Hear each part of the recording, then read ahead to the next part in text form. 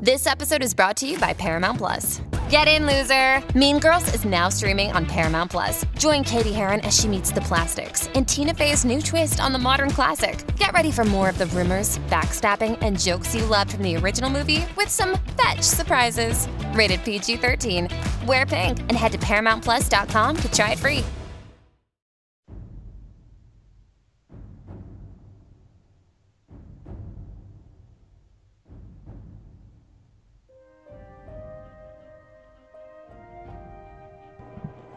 Good afternoon, ladies and gentlemen, and welcome back to episode 47 of Tales of Tamriel. I am Agelos, your host, and with me as always, she who came from the frigid air of Skyrim, Thais. How are you today? Still kind of frigid, but good. Still kind of frigid? Mm-hmm. You're out taking a walk? Yes. And it was very cold. You were bundled up pretty tight. Mm-hmm. Let's see, I wear like 2 pairs of pants, 3 pairs of socks, and 4 hoodies, and 2 scarves. Yeah. Scarves, huh? Yes. Must be nice to have a scarf. You could always borrow one of my scarves. No, you promised me you would make me a scarf at the beginning of our relationship. That was like 5 years ago. Yeah. Oh, we have not been together for that long. We've been together for very close to that. Have we? We've been married for coming up on 2 years. We were together for a year and a half before It's been that long already. We were engaged for a year, so yeah, we're coming up on 5, I guess. It's getting around there. And you promised me a scarf. I did, but then you brought home... You started it. You brought home more kitties, so I had to dismantle your scarf to make cat toys. Nice. Yeah, because you had like a foot, and then all of a sudden you just unraveled it all to make cat toys. I'm never getting a scarf. Anyway, also joining us, the man with not enough champion points to go around, Delty of Delty's Gaming. How are you today, good sir? It's a good day to be alive. So, not enough champion points for you, right? Oh, man. Don't get me started on that. I need my alts, man. Give me my champion points. Nope, none for you. Aw, boo. Well, 30 for you, but that's it. 30. All right, man, do we have an exciting show for you? Oh, my goodness. This has to have been one of the most exciting shows that I think we've ever prepared for. Oh, yeah. Oh, yeah.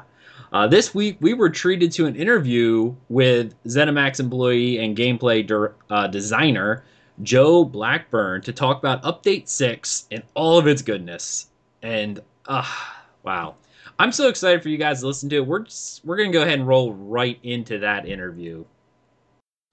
All right, this is a special recording for episode 47 of Tales of Tamriel. I am Agelos, your host, and with me, Thais. How are you? I'm good. Great. Excellent. And Deltia, how are you today, good sir? Good day to be alive. And we have a special guest today from ZeniMax. Yeah, Mr. Joe Blackburn. How are you today, good sir? Great. How are you guys? Well, fantastic, because we're on the line with you. We're super excited. Yay! And the worst part is I have the video up so people can see me squealing like a girl. It's going to be great. So, first off, before we really begin, can you tell us about who you are and what your role at ZeniMax is? So, my role at ZeniMax is I'm a gameplay designer, and my main focus is on converting everything right now for our big Update 6 and making sure all the abilities are balanced and fun to use. Excellent. Good MMOs always having abilities that are responsive and actually fun to play with. Definitely. All right, so we gathered a couple questions that we're going to interview Mr. Blackburn here, and hopefully he can answer as many as possible. He likes to go by Professor Blackburn, actually. I was going to call him Lord Blackthorn earlier. Like, this is just a note if you've not seen Sherlock Holmes. I was like, oh, please don't let me call him Lord Blackthorn. Please don't let me call him Lord Blackthorn. But that's what's going to happen. All right. Well, first off, we're going to go down the line. We have a list of questions. We'll each take turns, and you can answer to the best of your ability. We're going to start off with, I guess, classes that are changing in Update 6. Now, I'm taking this first one because it's about my Templar, and I love my Templar. So compared to other classes, I feel, and I think other people feel the same, that resource management is a bit weak for Templars. unlike some of the other classes that get a good bit of reductions to skill costs via passives or when they use active abilities, see Dragon Knight Standard, for instance. But the only real resource return is through the Restoring Spirit passive, which is reduces cost by 4%. Are there any plans to change this or new ways to regain resources for Templars? For sure. One of the things we're really doing in Update 6 is the removal of soft caps when we go to champion system. Mm-hmm. So things like Magicka Recovery and Max Magicka are all stackable to your heart's content. And then we have a bunch of ways that you can, as your class, get some new Magicka Recovery, specifically in some of the Templar lines. We looked at some of those values and said, oh, this might not quite be high enough, or they might not be scaling properly. And I think Templars are generally going to be happy with where their Magicka is at in Update 6. Excellent. Another Templar question. Other classes are becoming more and more balanced, but Templar still lacks fairly heavily in the DPS department. What changes do you have in store to change that? Sure. So I think we've said this a lot before. One of our really big goals for Update 6 is that no matter what class you pick, you feel like you can be a competent tank, DPS, or healer. And Templar has always been strong in the heals, and they've got pretty good tanking capabilities, but have always sort of lacked in the DPS standpoint. So I think we're approaching this from two ways. For physical DPS, we've converted a number of morphs for skills to scale off stamina and weapon power. So if you want to be a dual-wield Templar, you can take something like Biting Jabs and go in there, and it'll scale off all your stats that you're already investing into. And then for our Magicka friends, Dawn's Wrath just needed a lot of love. There were some abilities in there that just weren't quite cutting it compared to the other weapon lines like Destro Staff, and then some things that Dragon Knights had to offer that sort of Templar couldn't keep up with. So you're going to see some changes to abilities. You'll also see some brand new abilities that are in place of abilities that we just thought weren't very strong in Update 5. So yeah, I think Templars should be very excited. We've got a lot coming down the pipe for you, and it's going to be a whole new experience. You just made me incredibly happy, just so you know. I'm just going to hug this mud crab. Yay. All right, Delta, you got the next question? Yeah, I'm going to go on my class. Now, we had talked before, I play all classes VR14 with every one of them, so I kind of see, the angles on what's really positive and negative. And my main is Dragon Knight Delta, a tank. So I think my Dragon Knight is a little bit overpowered in a couple of respects, specifically resources and reflective scales and PvP. I think you guys know that's a problem. And I know that your premise when changing classes is not to nerf things down, but to kind of bring everything up. So my question is kind of twofold. Do you have plans on changing reflective scales? And what are the overall class changes going to look like for the Dragon Knight? Is it kind of staying the same? Because I think it's a good point right now. So yeah, there are a few things that we really weren't happy with the Dragon Knight in terms of their sheer power. We do like to bring almost everything up when we can, but as you touched, things like reflective skills were just a little out of whack, and we didn't want everyone having something that was equivalent to reflective skills. That would make Cyrodiil and some of our harder PvE content just a little bit trivial. So I think we've talked about this in the forums, but a big reflective skill change coming in is a cap on the amount of reflects that you can do for a period of time. So if you are getting absolutely bombarded in Cyrodiil, you are not going to be reflecting 20 projectiles. There's going to be a limit there on the exact amount of projectiles you can reflect. Okay. Another big one for Dragon Knights was Dragon Knight Standard is great. Everyone loves planting down the standard and being awesome for a long time, but we felt it was just a little too cheap compared to other ultimates that are able to perform sort of that same role. So the cost of Dragon Knight Standard is going to go up a little bit. But we also felt like Dragon Knight had some abilities that weren't really interesting, and they weren't shining as well as they could have. We felt like Molten Weapons was really this thing that you put on your wall, and you sort of used it every minute and you forgot about And so we've made molten weapons a lot more active in Update 6. So it's something that you want to use for more of a short duration window, and you get to see its benefits right up there in your face. Speaking of Ignis weapons or the other Obsidian weapons or whatever, now I had heard some information about morphs changing, kind of being based on stamina and or magicka. Kind of you can pick, maybe split. Have you thought about changing the morphs to maybe it increases spell power, or this morph increases weapon damage? Have you talked about that at all? For sure. So we have an interesting challenge in Update 6 with removing stat caps.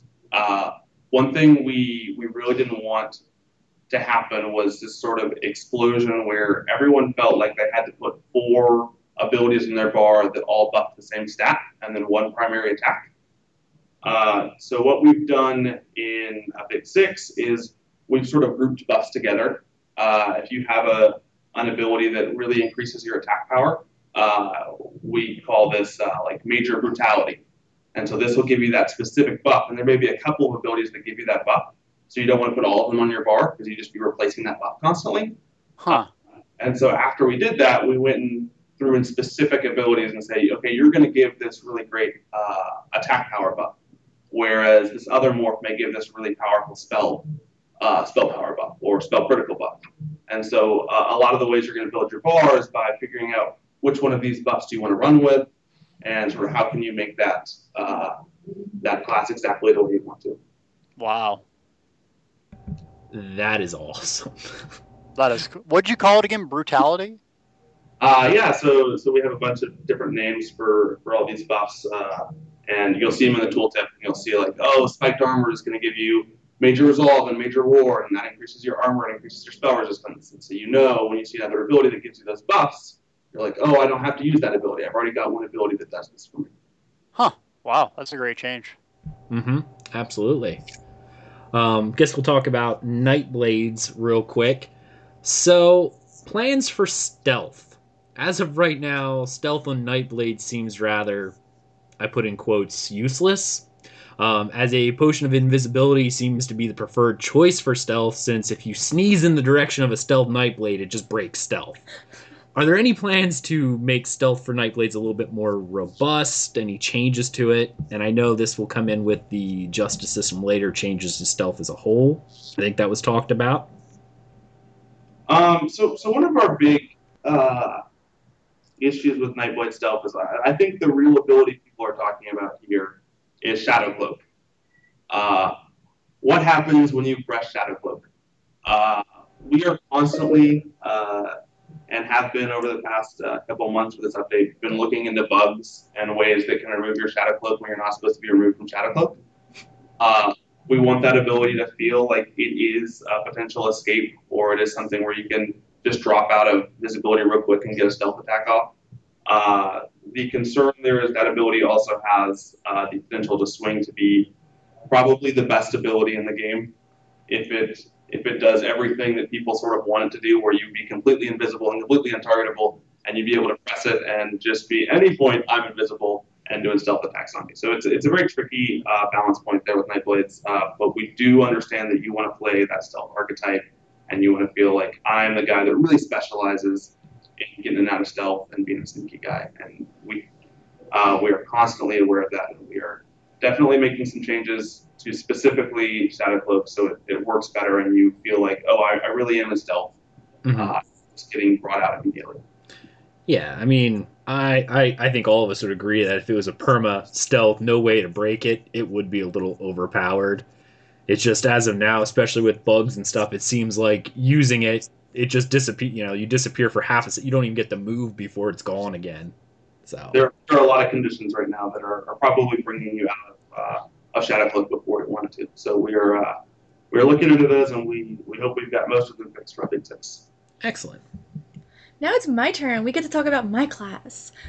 Although there was only one major thing that really stuck out to me is a problem that I feel needs to be addressed, and that is the pet class for the Sorcerer, and how that needs to be changed, and if there are any plans to change it, and if there will be any changes to the Ultimate. So one thing we really recognized when we went and looked at the classes was we had these pets in Sorcerer, but no one really felt like they were useful. They weren't making a meaningful contribution to your damage. They weren't maybe quite as tanky as you wanted them to be. They were always sort of falling over in PvE situations. So I think two of the big changes that we've made are pets just do more damage, and B, pets take a lot less damage from AoEs. So if your pet isn't smart enough to move out of the fire, he'll be okay, or she'll be okay shooting those lightning bolts from far away. The other thing we wanted to do is really add some interesting synergy with your pets. So in Update 6, there's a new morph of Daedric Curse called Daedric Prey. And what this does is you put it on a target, and that target takes increased damage from your pets. It has really great synergy with the morph Conjure Ward, where you put wards on your pets and they do more damage. We are seeing right now great success with pet builds. Actually, internally, they are way too powerful right now. So we are monitoring that, but we definitely want, by the time Update 6 to come out, that you can feel like I can play the pet person. I can have these buddies walking around the battlefield, destroying people. Yeah, it's fun, enjoyable experience. Okay. Wow, sorcerers. I'm so excited. That means I can use Pookie again. No, Pookie. Can we change the singing? No, the singing has to stay. All right. I guess we'll move into skill lines now. Some questions. Delty, I think you want to grab that one of those. Yeah, sure. But before that, as a mid-maxer, is there any plans to basically have like a training or a test dummy? Because right now, basically as a guild, we have to go to Spindle Clutch and fight the gargoyle for 60 seconds to get a good parse. Or have you looked into any way to make it so mid-maxers can really test DPS accurately? It's something that we're always concerned about. I know I see videos sometimes of people claiming they have this crazy build that does all this damage, and they demonstrate it by shooting a giant in the rift or something. Yeah. 3 seconds. Like, I'm not sure that's quite a valid test. We've got a lot on our plate right now, but it is definitely something we are looking into. Okay, cool.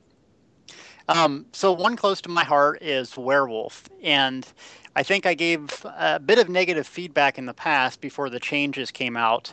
And right now, I think Werewolf is a little bit too overpowered. All my characters are Werewolf because I don't use them to transform, and I just get a 15% damage or a stamina bonus.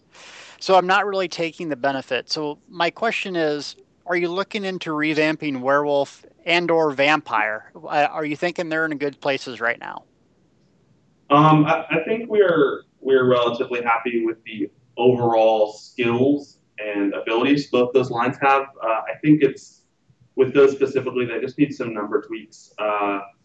The werewolf passives specifically that you just get for having the ultimate slotted feel a lot like another flawless Dawnbringer, where you're not really using the ult for its power, you're using it for the benefits that it has. And so that's something we're definitely aware of and looking into. We want players that go into werewolf to do it because they want to be a werewolf and not because it just lets them be a better human than everyone else. Okay. Well, that's why I use it, because I'm going to try to find anything to make my character better. Sure. I totally understand where you're coming from. All right, cool. I know we had a question about finishers for all classes. It seems like certain classes have skills that just work as, I guess, what finishers or execution skills, but not all of them. Like specifically Templar, I mean, biting jabs gives you 70% Dragonite extra, but extra crit. Yeah, does Dragonite have it? I don't think they do either, do they? Of course not. We need a buff. We need like a 50%. Are there plans to add some sort of executability, I guess I should say, for all classes? For sure. The two classes you talked about specifically, there is a morph of the new molten weapons that allows you to do more damage to enemies that have low health. Oh, yeah! Nice. Yes. It's a good burst there. And then Templars are getting a completely new skill in the Dawn's Wrath line that is a sort of beam style execute. Oh. Whoa! Yay! Wow! And beam some people to death. That's sick. I feel like this is just a perfect drop mic moment and walk off stage just because. We got a lot more questions. Come on, keep it going. All right, go ahead. Okay. Are there any plans for weapon skill ultimates? We are internally and externally, we know there is a huge desire for weapon ultimates. It is something we are always interested in. I would not expect them with 1.6, but yes, it is something we are looking at and looking at how we can get those from the game, because we know people want to be able to play that more martial guy that is less magic-y, and a lot of our ultimates right now feel they're very high magic, and you maybe want to play the guy with the axe. I have so many ideas for like sorcerer ultimates for like the staffs. Oh. Nice.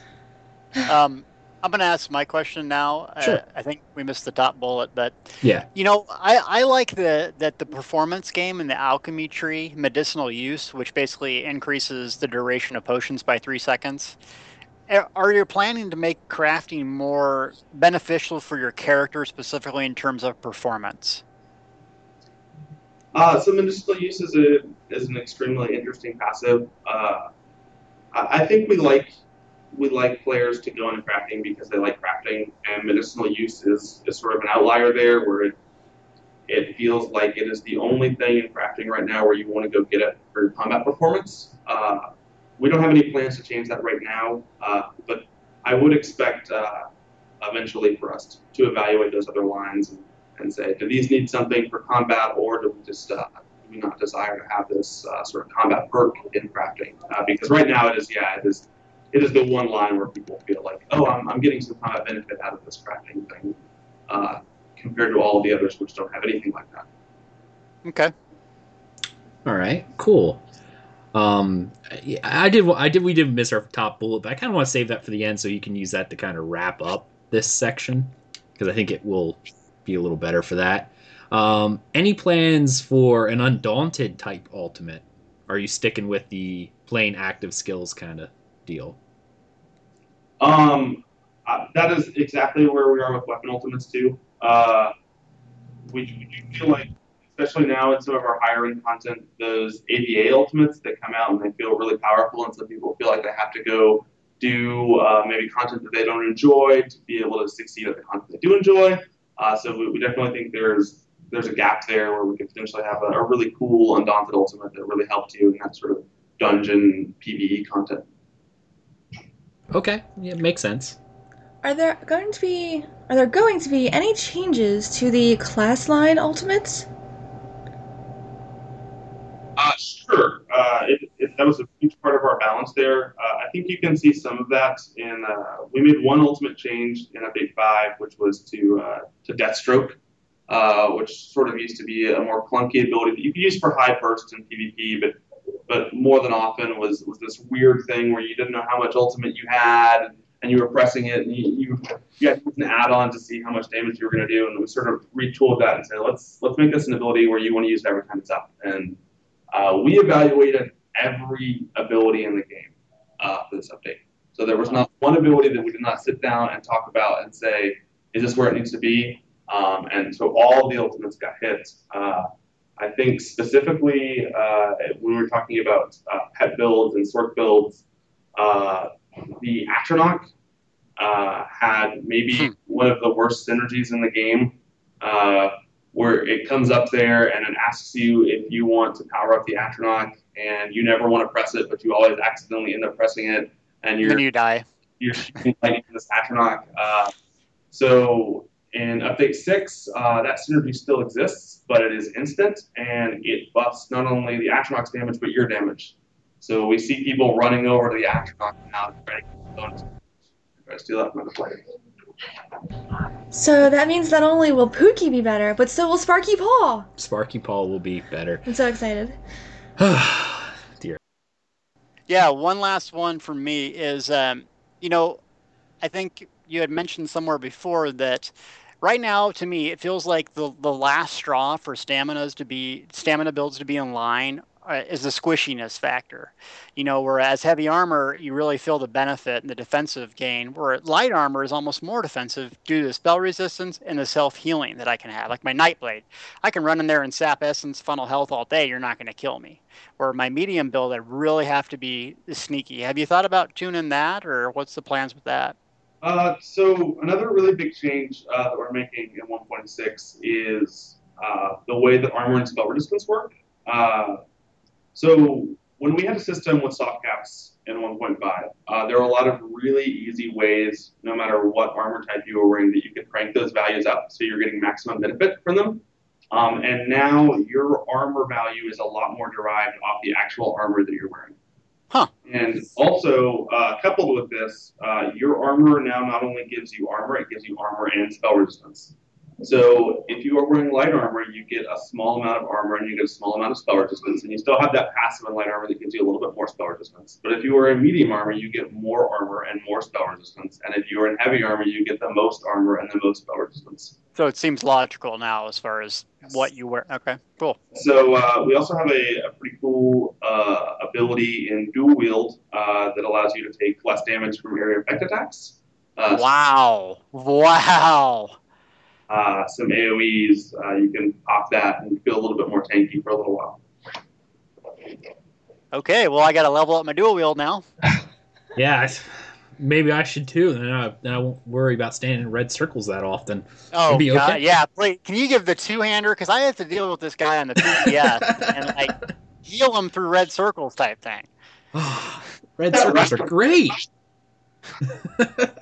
So I now have a ZeniMax crush, and it's definitely Joe Blackburn, because now that we can see him, he's absolutely adorable. There you go. From the East herself. He's so cute. Oh my god.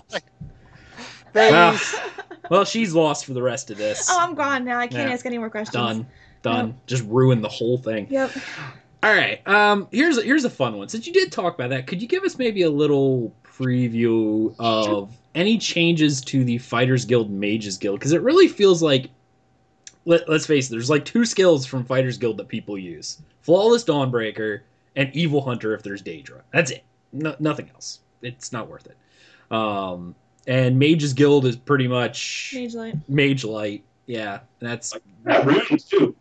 People love that rune, popping things up over and over. Yeah. If you need some CC, you got some. Yeah, no one touches Meteor. I look at people who put Meteor on the bar. I'm like, no. So yeah, we evaluated those lines just like the rest. I think earlier we talked about sort of these buff categories that are going in. Mm-hmm. We put a lot of buffs into both those lines. So things like Entropy and Evil Hunter sort of have new ways they can interact with your builds. And then we looked at a bunch of abilities and said, how can I want to use Circle of Protection when there's not Daedra around? Is there a spot for that? And I said, yes. And so there's cool ways you can bring these abilities in and use them like you haven't used them before. And then specifically talking about Meteor, like that got a pass just like all the rest of the ultimates. And so we're seeing a lot of Shooting Star right now. And it feels like a really cool ultimate that sort of has its own niche in the game. Okay, cool. I mean, definitely, it was a shame when you look at those and go, these abilities seem so cool, but you're like, no, they're just not worth it. When they're used against you in Wave 8, it's not fun either. Nice. Part of our class ultimates feel like you have to be real up close and personal. So things like Meteor and then Soul Strike. We wanted to make sure those were valid options if you wanted to play sort of like a bow Nightblade and you needed an ultimate that you could use from range. So yeah, they're feeling pretty good. Another big change we made along with ultimates was the ability to crit based off of your highest either physical crit or spell crit. So a couple of patches ago, we added the ability that they would scale based off if you were a magic user or a stamina user, or which one the higher stat was, but they were still critting off spell crit. Now, if your physical crit is higher, they will say, no. Let's use this physical crit, and let's get some huge meteors dropping on people's heads. Nice. Okay. Now, Delta, you had one in here for weapon power / spell power. He just answered it with regards to, because right now, specifically Nightblades, Killer's Blade or whatever might scale off of spell crit but use weapon damage. And I you just answered that. You're retooling that so it can Good. kind of fall in line. Oh yeah. So one of the big changes here is currently the way your abilities crit is a little obtuse to the players. It's hard for them to tell how does this thing scale, what's it getting its damage values from, and the biggest change we've made is if you look at an ability and it costs stamina, that is going to scale off your max stamina, your weapon damage, and is going to crit based off physical crit. And if it costs magicka, then it is going to scale off your spell power, your max magicka, and use spell crit every time. So you can look at an ability and say, I know exactly what stats I want to invest into to make the most out of this ability. Cool. Okay, excellent. I think that'll wrap up these skill questions. Now, I know we said we could talk a little bit about things that are changing in 1.6. Thanks, go ahead. My question is about VR ranks. Are they remaining or are they still going to be removed? So for 1.6, we're doing sort of phase 1, the champion, and VR ranks are still in at 1.6. Okay. You're going to be able to gain champion ranks no matter what veteran level you are, but you will still be progressing in both those systems unless you've already hit VR 14. Okay. Because I know that was a little bit of confusion. I think I was talking with Jessica earlier. VR ranks were under the impression they were going away, and I think in Update 6 everyone was thinking that they were going away. And then I know there were some questions from some people who listen to our show were asking us questions like, well, if they go away, when do we start earning VR, our champion ranks? It'll be nice to know that in Update 6 you'll be earning both along the way. Update 6, as far as champion is concerned, you'll be there, you'll get some champion points, you'll be spending champion points, you're going to be unlocking cool champion abilities. It's going to be great. Excellent. So excited. Deltia? Yeah. So if you know me or whatever, I get a chance to play the game a lot. I play a lot. And yeah, I love it. And well, first off, I really applaud you guys as a development team for changing the game the way we wanted it. It's really refreshing and rewarding to work with you guys and to actually take our feedback and actually do something with it. And not because it's easy, but because it's the right thing to do and you saw the future of the game. So thank you. Mm-hmm. With that being said, I play a lot. And I think I heard you guys talk about capping the champion points system out of the gate. So how are you going to keep the balance from people that can play all the time like me versus someone like a Jealous who, maybe plays 10, 20 hours a week? So it's not, I don't get such a huge head start in the champion system. So we definitely have been monitoring that. Something that I'm not sure we want to fully talk about. We're still tweaking some of those values right now internally. Okay.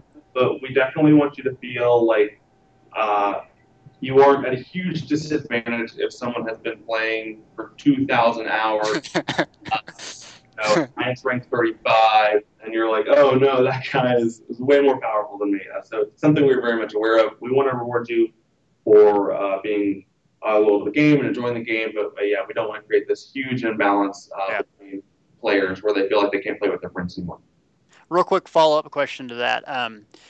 So do you think this is going to make Endgame more accessible? And I really think that removing I know it's phase 1, but when I say Endgame more accessible, I think your first time really making that was the group scaling. So now as a VR, I can scale, my VR 14 can play with a VR 1 buddy, we set the dungeon, and we get a way to play. Once VR ranks are removed, do you think it will make trials more accessible, so it's easier for people to get into them? It takes less time to level your character, I'm essentially saying, or it's easier to find dungeons. Do you think the accessibility will increase? I think definitely accessibility is a long-term goal of the champion system. We really want to feel like you can play with your friends at any time, and you don't feel like you're wasting your time just because you're playing a dungeon or a trial with someone else that may not be as invested or has invested as much time in the game as you are. That's such a huge concern for us here. We always want you to be able to play with your friends, and we're hopefully always moving more and more towards that goal. Okay, thanks. All right, I don't have this one on here, but I have to ask it. Is there, because you're so dedicated, and I don't know if this will be Update 6 or something you're working on, but you can shut me down if you don't want to answer it. you want to keep us playing with your friends. One of the hardest thing, and I talked several of my friends into playing, and I actually have someone else who's getting it for his wife for Christmas, so I'm excited. However, I'm already in silver content, almost gold content. I can't go back and help my low level friends, even on my high level or anything of those nature, because I finished quests that they've already done. So if we went into a zone, I'm phased out. Is there any plans to make it so the phasing is based on probably who's the group leader? That way, if my friend's gone, hey, I got to go free this village from werewolves, and I'm like, I already did it, but as long as I make you group leader, I can then help you do it. Because it's very hard to quest with friends unless you only play when they're on. Because if they jump ahead, it's hard with phasing to get there. So that's some of the feedback we've gotten since we launched the game, right? Mm-hmm. There were some of these really cool quests where you could do a lot of things to change the landscape, but it made grouping, even if you were doing it at the same time, could be really difficult. We actually have a whole content team here that was striked with a task to just go through all of the things that put people in different phases and see how we can make that experience better. Okay. So it is definitely something we are super vigilant about, and when we do content, we're always thinking about how does this play in the group? How does this play in the group when we make different decisions? How does this play when I want to go help my friend? Mm-hmm. So we have trying to been improving those situations in the past, and looking forward, making sure we don't sort of hit those same pitfalls again. Okay, great. Because I love how the idea of changing the world around you is wonderful, and everyone wants to feel that. It just really is not very fun when you want to go back and help a friend without having to level up a character just to play with them. It makes it difficult. It's already burned down in my world. That's why when Thais and I play, she's like, you can play, but you can't quest without me because then we'll be different.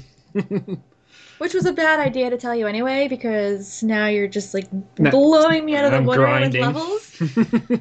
She said I could do it, so I did it. Why did I say that? Okay. Yeah. Is it with that one? Okay. Yeah. I noticed on the screenshot for the UI changes for collectibles that there isn't really any spot for trophy items. Are they going to have a place? So the systems team has been rolling out that whole system with all the collectible system that has different categories for different things. Not exactly sure what's coming in phase 1, but I know from using it, it feels a lot better to have a lot of those things that you sort of get for completing a public dungeon, or your mounts not clogging up your precious inventory space. So we have a big list of things we want to get out of your inventory and into the collectible system, and if they are not getting moved out in Update 6, I know it's on the radar, and we want to get them moved out in the game. Good, because I don't want to lose that little thing I got from one of the ALE dungeons that puts me in a bubble. I love it. I love Almalexia's lantern. It's one of the first ones we ever got. That's right. Mm-hmm. All right, Delta. Have that item, and you're like, I don't want to get rid of this, but I need just that. Yeah, it's like tempering alloy. Almalexia's lantern. Screw tempering alloy. Throw it away. Just goes.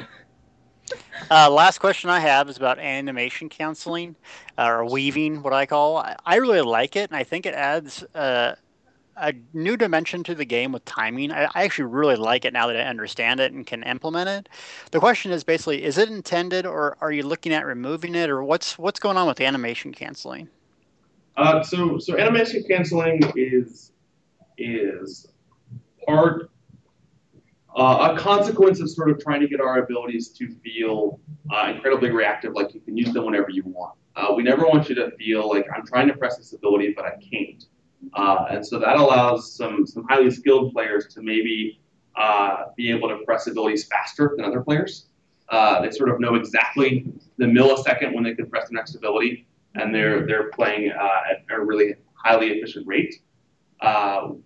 We don't necessarily want to change the game that players are used to and players enjoy, where players can sort of feel this, like, I'm really good at this system and I can really min-max it. But we do want to add some opportunities for players that maybe don't enjoy that or aren't as great at hitting the ability at the right time or have high latency so they can be successful. So we've been looking at builds that you can build that maybe if you're in a high latency environment, animation canceling is not that important to you.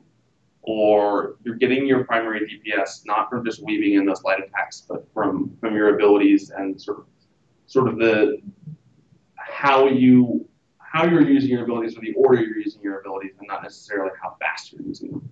If that makes sense. Yeah. Perfect. I can about animation canceling for a long time. I bet. I love it. I think it's fun, and it adds a whole new. I mean, you'll see me in Grotwood just using impulse and light attack, just practicing it, and it's muscle memory. I think it's fun. Yeah, but he does have a point specifically with high latency people, such as Thais and I with DSL. I can get going, but if my latency's pretty high, I notice I miss because it's not catching. So I don't use it at all. It's not something that's in my brain when I'm DPSing because I'm a horrible DPS. So when I'm like spamming buttons, I'm hoping that something is hitting. I hope someone somewhere is doing something. Someone's taking damage in this room somewhere. All right, we got some Dungeon Trials questions. I guess we'll each Delty, I'm going to let you have the last two. Okay. Because I want to move ahead because I don't want to keep Joe forever here. So we'll rush through this. We're going to keep him trapped in that room. We're going to keep him trapped forever. With the introduction of the champion system, players will be able to receive passives that make their characters stronger over time through like normal alternate advancement systems. Now, I'm assuming there will be some sort of champion rank or something along those lines to denote the power level of players. How are you going to introduce new content that denotes that same power level? Before, it was veteran ranks. You released Veteran Crypt of Hearts at VR12. There was a power gap that you could see the difference. At 14, it was City of Ash. But with veteran ranks supposedly going away or not being added anymore, but people continuing to get champion points and champion ranks, how are you going to show which is the harder content? So showing may not be the best way that we can sort of describe now, because right now we still do have the veteran rank system. So right now when you're playing a game, you'll still be able to see exactly what veteran rank a mob is. And then you can sort of sign yourself up for harder challenges by doing a hard mode trial or a hard mode Dragon Star, and so you sort of know I'm getting myself into a thicker situation. I definitely think in the future we're looking at unique UI opportunities there with conning, and sort of you can easily tell that this monster is going to be a lot tougher or a lot easier. We never want you to feel like you don't know what you're up against.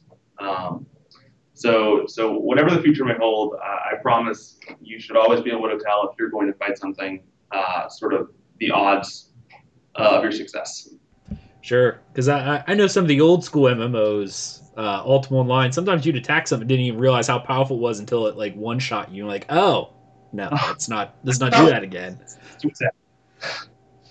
Okay, what type of new PvE content is in the works? More trials, 24-mans, new boss mechanics, anything exciting? Lots of exciting things. We've got some dungeons. We've got a lot of PvE content. I don't think I can tell you much more than that. Yeah, I do want to add something in here. You may not. You can shoot me down if you want. It's fine. Time content for leaderboards. Do you guys have plans to move away, or at least add a different type than time content? Because I know a lot of raiders from other games and things. The progressive raiders, it's more who could down the content first, not who can down it the fastest. Maybe that's an achievement in there later, but it seems the mentality of timed raids make it seem almost more like speed runs than anything. And we saw that when Hellra and AA first came out. Day one, people were getting clears and it was, I don't know, 15, 20 minutes or something like that. And now it's down to like, what, 8? Yeah, so specifically on some of those files that you mentioned, one of the things that we feel we really sort of fell into when we initially launched up trials was we underestimated player DPS by a high margin. And so when you look at those first 2 trials, Hellra and AA, some of those fights are ridiculously fast now. And so we are taking that opportunity in 1.6. There's a new scoring system for trials coming in. It's point-based, it's not time-based. And so on top of that, we were able to go look into Hellra and Ethereum Archive and make sure that those fights felt substantial. You're never going to have a 30-second boss fight anymore. Oh, thank heaven.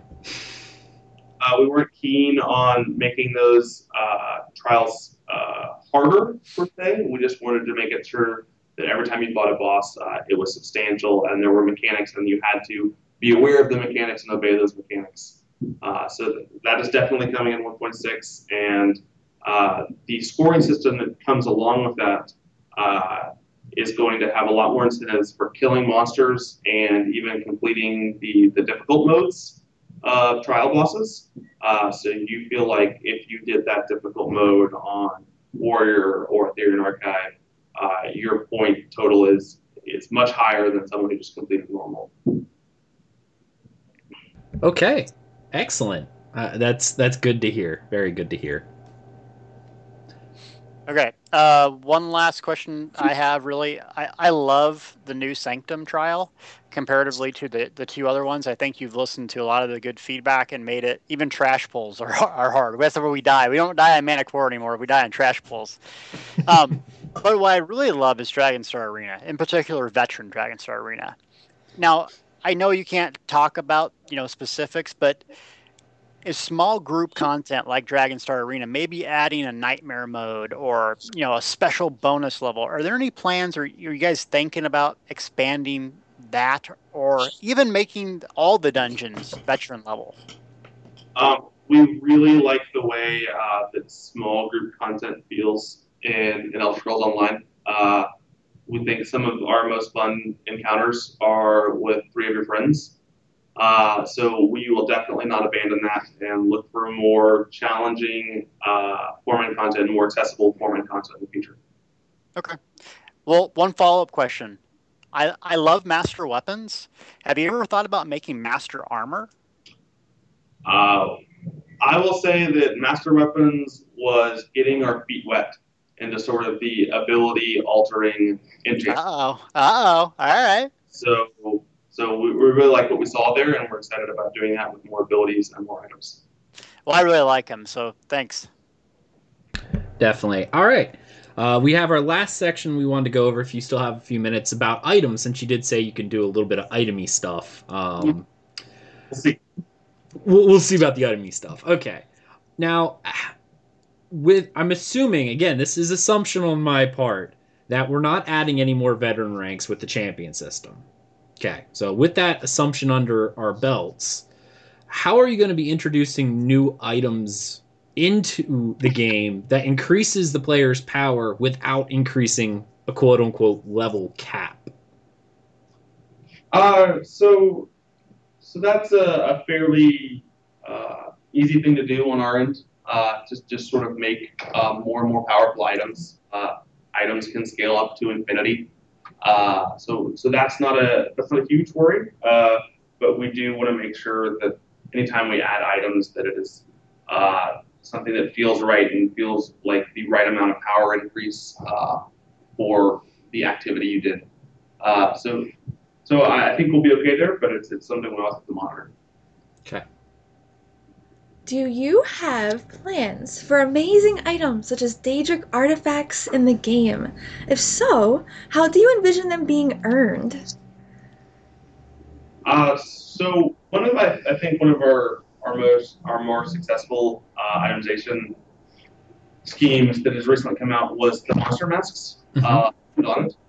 I think that it feels really great when you get this cool. I love them. Headpiece set, and some of them have really cool and powerful abilities. So we will definitely be doing more things like that, more small sets or single items that have these really unique powers that you get really either changes the way you play or can really amplify a specific style of play. Excellent. I was going to say, it's one thing when you get items while leveling that are quote-unquote, if the MMO term, the stat stick, where it hits harder. That's not really a fun itemization, but what you guys did with the Undaunted stuff, that's a fun itemization. Yeah, it may give a little bit of power one way or the other, but it's the set bonuses that make it do unique things. Same with the master weapons, that it's like, no, this is not just some other great sword. It does something else that make it fun. I could spoil it all and show you guys some of the concept art for all of the Oh, masks. So some of them, like, they come across in an email, you're like, what? I'm going to be able to wear what on my head? Sitting there That was a teasing. tease. That was not fair. Don't tease if you That's don't aim good. to please, good sir. That's all I'm saying. No, it's cool. All right, Delta. Yeah, I know you've been really gracious with your time. I want to say two things. One is that the gear in this game, I know you may not develop it or you may, I think is fantastic. The sets, the amount of sets, and then everyone really has to use crafted gear. I really like that. Some people use crafted gear, a combination of drops, things they find, PvP gear. It just feels your character is really unique in gear. Now, my question to follow up with that is, I know champion system, phase 1, we're keeping the VR ranks. But have you guys talked about how basically once those are removed, how the gear that you've already earned will scale? So like let's say I have a VR1 right now and I just completed Sanctum Ophidia and got my VR14 awesome Ophidian gear. Now everyone's level 50. Can that character wear my awesome? You see where I'm going with this? I can tell you the reason that we are cautious about rolling out champion and not trying to rush into it is because we want to make sure when we do some of the more expanded system changes, we do them correctly, and we don't want to sort of give you a situation where you feel like you put all this time investment into the game and now it's all worthless, or it just doesn't feel right anymore. So when we keep moving forward with champion, we are going to be thinking a lot on these decisions and sort of how they impact new players and old players, because it's very important. Absolutely. Let's see here. Here's something that one more, so make it a good one. We got one more. Crud. Traits. No, we got Traits. like three. Which do we want? We got the gear treadmill, crafting, or redoing traits. Which do we want? I like the Do traits. Traits. I like traits. All right. Traits are fantastic on items and weapons and stuff like that. However, sometimes you get a drop that is just a terrible trait. Like Footman's. yeah. Is there a way, or do you guys have plans of maybe introducing a way that high-end crafters would be able to change those traits out to give crafters a way of going, oh, you got a bad item. It's okay. I can replace that that impenetrable head with an infused for you. I definitely think there's been some discussion internally about traits. We know that it can feel sort of weird when you finally get this piece that you're looking forever for, and it's like, it's well fitted. Yeah, or better yet, VR14 with expiration. That's a favorite. Yeah, so I think we do want to keep adding more ways that you can customize your gear, and we know people really want to customize traits. And the other prong effect of that is looking at traits and saying, is this trait appropriate for the game? Is this adding anything meaningful to the game? Is there something more beneficial we could have here? Because we always want you to be excited about the items that you're getting. Sure. Absolutely. All right. Well, guys, thank you so much to Joe for coming out and doing this interview with us, man. We really appreciate it. Yeah, thanks a lot. This has been amazing. Oh my gosh. Yeah. This is really cool. The dream come true for us. We're like, yay! As you see in the video, I'm just like, I really wish we like rotated the camera so you could see like the awesome art on some of these whiteboards. there he goes again with the teasing. Like, He- yeah, right over there is our entire plan for the next 10 years. But it's a shame you can't look over there. No, it's just this awesome guy with a beard. Wait, I'll show you. Oh, we're gonna see it. We're gonna see it. No, I can't rotate it that way. Oh! More teasing. That's what happens. The guy with the beard over there. Guy with a beard. Nice. All right. Thanks so much for talking to me, guys. It was awesome. And I'll look forward to hearing more from you guys. We're always listening on the forums and on Reddit, so we take really what you guys say to heart. So never stop talking. Oh, Keep up the good work. You're doing great. Thank you so much. Thanks, guys. Yeah.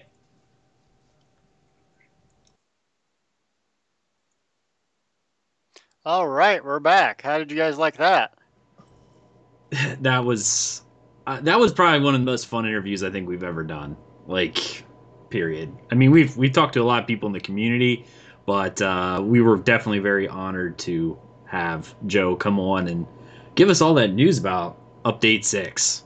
Yeah, So, that was a lot of fun. He very very forthright, and we got some good nuggets out of that. absolutely.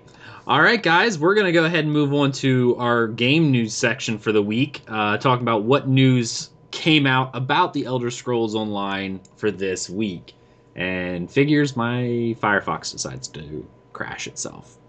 I know first up, stop plugin. Don't ask me again, stop plugin. I don't care. All right, first up for news. Another Bethesda Store item came out, which is actually kind of cool. It is a Shrine of Malakath. Yeah, for any of you orcs out there who like Malakath, they actually have another statue on the Bethesda Store. It looks like the image from Skyrim. Yeah, the statue you find in Skyrim. It is not set to ship until second quarter of 2015, so probably in the summer-ish areas. Again, this is a deposit-only item, so for right now, it's put a $100 deposit down on it, and then you pay the rest when it gets closer to shipping. Retail price for the statue is about $200. Yay! Delta, you see the Shrine of Malakath? Yeah, I think I pre-ordered one, and I got like something in the mail about my deposit. So I forget which one I pre-ordered, but I mean, I really want to get some of these collectibles. You can see in the back of the stream, I have like all the books. I have the Nord figurine, the Mud Crab plushie.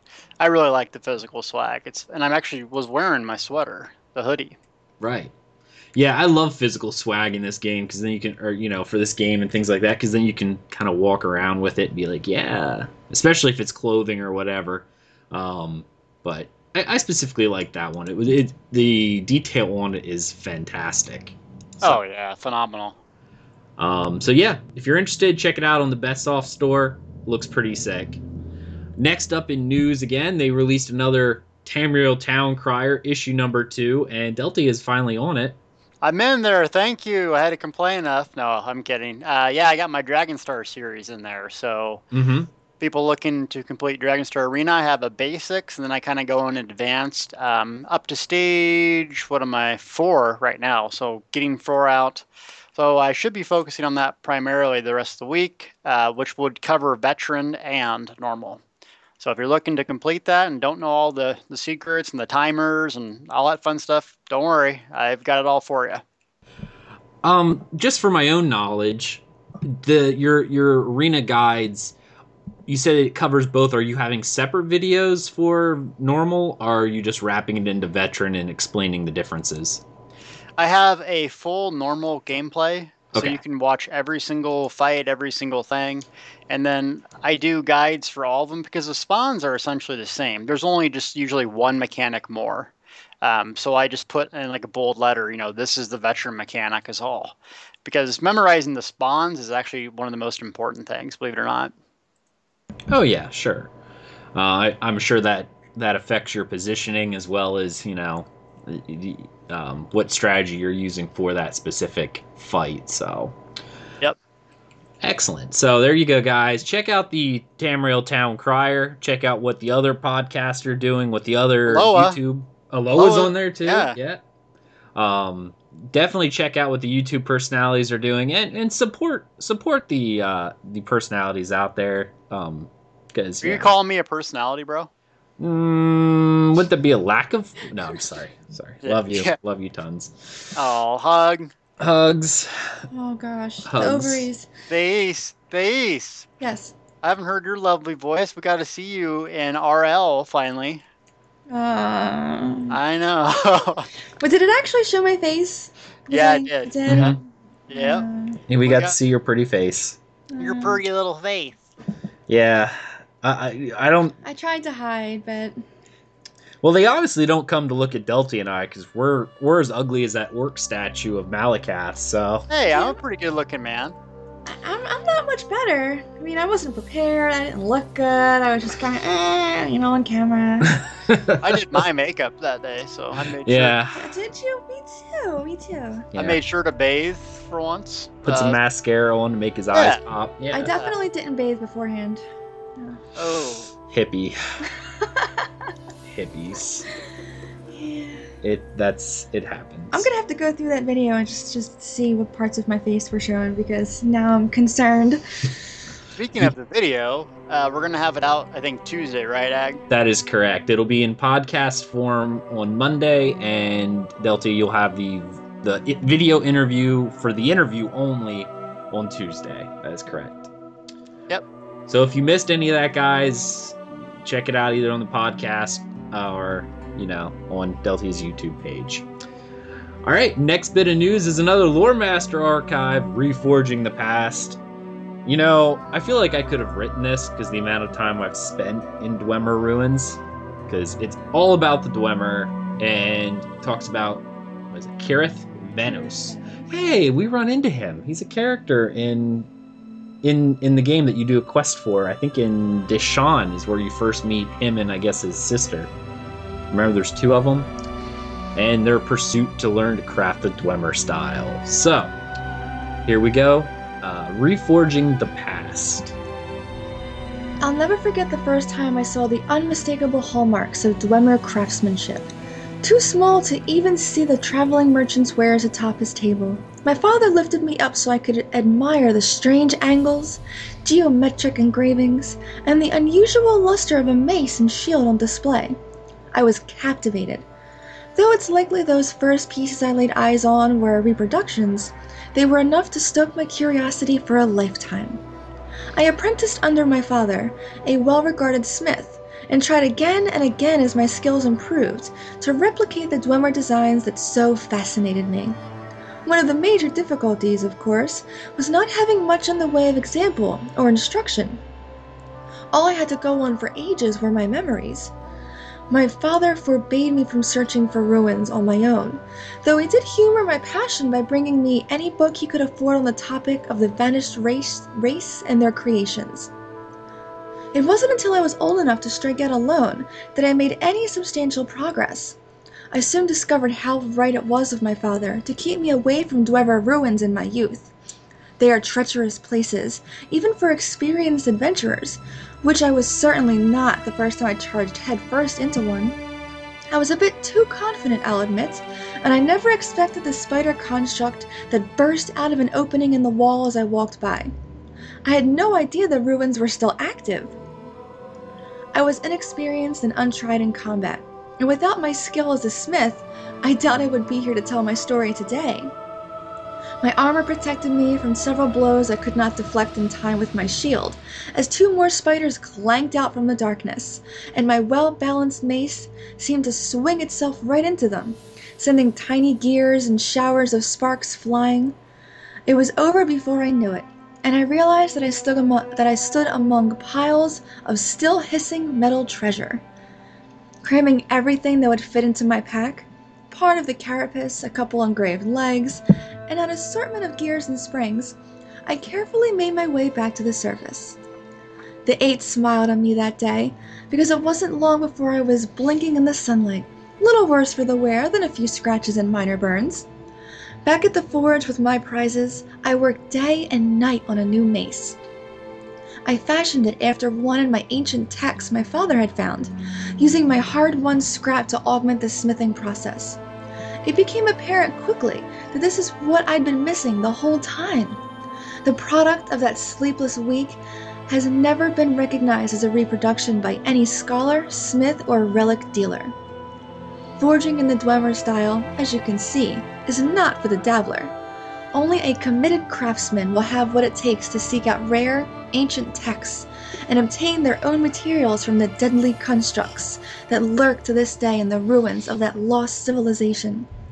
If you think you're up to the task, I hope my story has inspired you. And if you're not, then stay well away from those ruins. I love the dwarves. They're fantastic. So there's a little bit of a question and answer here. Do you know the reasoning for the straight line down the middle of the facial mask on Dwemer helms? Was it merely an aesthetic design, or does it serve some functional purpose as well? Kirith Venos says, bilateral and even multilateral, symmetry is such a common element in Dwemer design that it's often hard to know when it's functional when it's stylistic, or even both. In most cultures, dualism symbolizes the dual, Anuic Padamic nature of the Erebus, but as the Deep Elves were said to have rejected the divines, that seems unlikely to be the explanation in their case. Of course, drawing a line down the middle of a mortal's face instantly makes that face more intimidating, so the explanation could be as simple as that. Is the dwarven ore that we find on the surface in Tamriel not actually the metal used in creating Dwemer armor, but instead a fool's dwarven ore, mistaken for the metal the dwarves use to create their legendary unrusting armor, weapons, and other assorted metal things? Common so-called dwarven ore is, in fact, given that name because of its resemblance to the metal forged for the long-lost Dwemer. As a metallurgist, I can tell you that while dwarven ore is a tough substance indeed, it is not nearly as durable as actual metal harvested from actual Dwemer devices. That's why forging in the Dwemer style requires actual Dwemer metal as a material. Good Vanis, I wonder, what initially drove you to study Dwemer armor? Something about the simple, geometric elegance of Dwemer design spoke to my inner need for structure and organization. The Deep Elves might have been unholy heretics, but by the Eight they understood the importance of doing a thing right. Plus they're dwarves. So how cool is that? Pretty cool. Yeah.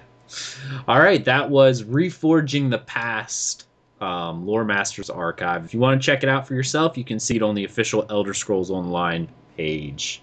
Last little bit of news that they did off of the Elder Scrolls Online page, which I thought was kind of neat, is I know we've been talking about holiday events in game. Now, we all know Tamriel's calendar is full of events, and it's kind of neat. But we're not actually going to do any kind of Christmas events or anything of that nature. But what the developers are doing, and this looks like one of the first ones I saw in game, was a little contest where it was kind of like a hide and seek, I guess. Do you know what that word is? Orienteering? Orienteering. That's interesting. I don't know if it's an actual word, but, it works. Yeah. So yeah, essentially what they had done, and I thought this was really neat, is on the forums they posted a schedule of the times they were doing this, and I guess the last one was like 2 hours ago. But they gave hints on where a specific location was, and the first person to go out there and take a screenshot of their character there and post it on the forums would actually win one of those Bristlegut Piglet codes. Deltia, did you see this event? Did you participate at all? I did not participate. I did see it. I thought that was pretty cool, especially around Christmas time. People like little in-game events, to kind of celebrate the holiday season. I thought it was a nice little twist on it for people that like exploring. But that's not really my gameplay, so I didn't participate. Right. That's cool. So yeah, I like the fact that they at least did it, and I look forward to seeing a lot more of, we'll say, GM run events in the future. I think that'll be kind of neat. Hopefully of some varying types. So there we go. Last bit of news, I'm sure everyone seems to have known this. ESO Live happened on Friday, the 19th of December, and they talked a lot about champion system. And oh my goodness, was it cool. Delta, you get a chance to watch all of it? I didn't watch all of it, but most of the parts, yeah. So definitely was really interesting. I loved that they showed off the champion wheel, if you will, or I don't know what they're gonna call it, but the sky or the whatever. Constellation. Oh my god, that was sick! Yeah. Now they other than the champions, before we kind of get into that a little bit, they did confirm a few other little things that I thought was kind of neat. First off, new Undaunted pieces they previewed. Did you see the concept art for those, the head and shoulders? I did, yeah. That's going to look really cool. Somehow we got a screenshot of one of them. It's another boss in Fungal Grotto. I don't know how we got that, but it'll be interesting to see how they expand on it. I mean, personally, most of them are really tanky, and I really haven't found, DPS-wise, I really haven't found much use for them besides the meteor set that procs, the meteors on dots. So hopefully they'll make it a more interesting piece. And I think when people get geared, like the top end gear with, fallible Aether, 5 pieces of that, or maybe 2 pieces of it, it might be some new of the best in slot. But right now, I just don't think it's best in slot, most of it. So it's cool. I got all of them. And I love the procs. But I really like that they're going to expand on that and possibly master weapons or armor or make like legendary gear. It's really cool. Random off topic, and this is not at all confirmed, but when housing does come out, I hope they allow us to make like armor racks, because I just want to put these armor sets that I'm not using on armor racks, because that's awesome. Yeah. You know what I mean? Just like you'd be able to go into your house and you'd be able to put the arm, like, there you go. It's like a bust, and you could put the helm and the shoulder on it and go, yeah, I got that. You know what I mean? Oh, yeah. I mean, that's long time away, Yeah. but I mean, That's on my wish list. It's my wish master list. weapons I don't use because the traits suck. Yeah, it would be nice to display them. Yeah, just hang them up on the wall. Yep, there you go. Something to do. All right, so for all the provisioners out there, VR10 recipes are a thing in Update 6. So, yay for that. So, we still don't know much about the provisioning update. I'd really like to get a hold of someone at ZOS and kind of sit down and talk about provisioning update, because that's something kind of near and dear to my heart, because I love cooking. And Thais, I know you like the provisioning as it is now, right? I do, except for the fact that I am extremely unlucky, so whenever I open bags or boxes, I always get grapes. It's the only thing I get. And beans, kava beans. Yeah, kava beans and conco. I think the major problem with cooking, it wouldn't be a big deal if drinks were actually usable. No, I thought you use drinks, don't you? No. Oh. No. I do if I have nothing else, Oh. but the stat regeneration isn't near as good as raw stats, so no one uses drinks for anything. That's why when you get the grapes and stuff, it's such a crud kind of moment, because you can't use them to make money, because the only people who actually use grapes are when they're leveling up their provisioning. I'm not going to be able to speak anymore from blushing because of Velociraptor 2000 in chat. Wow. He's in love with your lady. Well, Or she- good luck, or good she, I sir, guess. because she's in love with Joe Blackburn, so she doesn't even love me anymore. So No. good luck to you, sir. Yeah, so that's gone. But yeah, so new updated VR10 recipes will be coming in VR6 or in Update 6, so we'll get a chance to play with that. Rothgar has been confirmed to be the next zone that will be released, but we do not have an ETA on that. So Rothgar is the next zone, which I know is a solo PvE zone, as they say, or questing zone. Solo yellow. Yeah, so for those of you who are looking for a new trial, I doubt it's coming in Rothgar, because the entire zone is dedicated to, it's a standard leveling zone. So it may be a public dungeon, there may be a normal 4-man dungeon and a veteran counterpart, I'm sure, but the rest of it's going to be solo questing zone, so it's not going to be another adventure zone.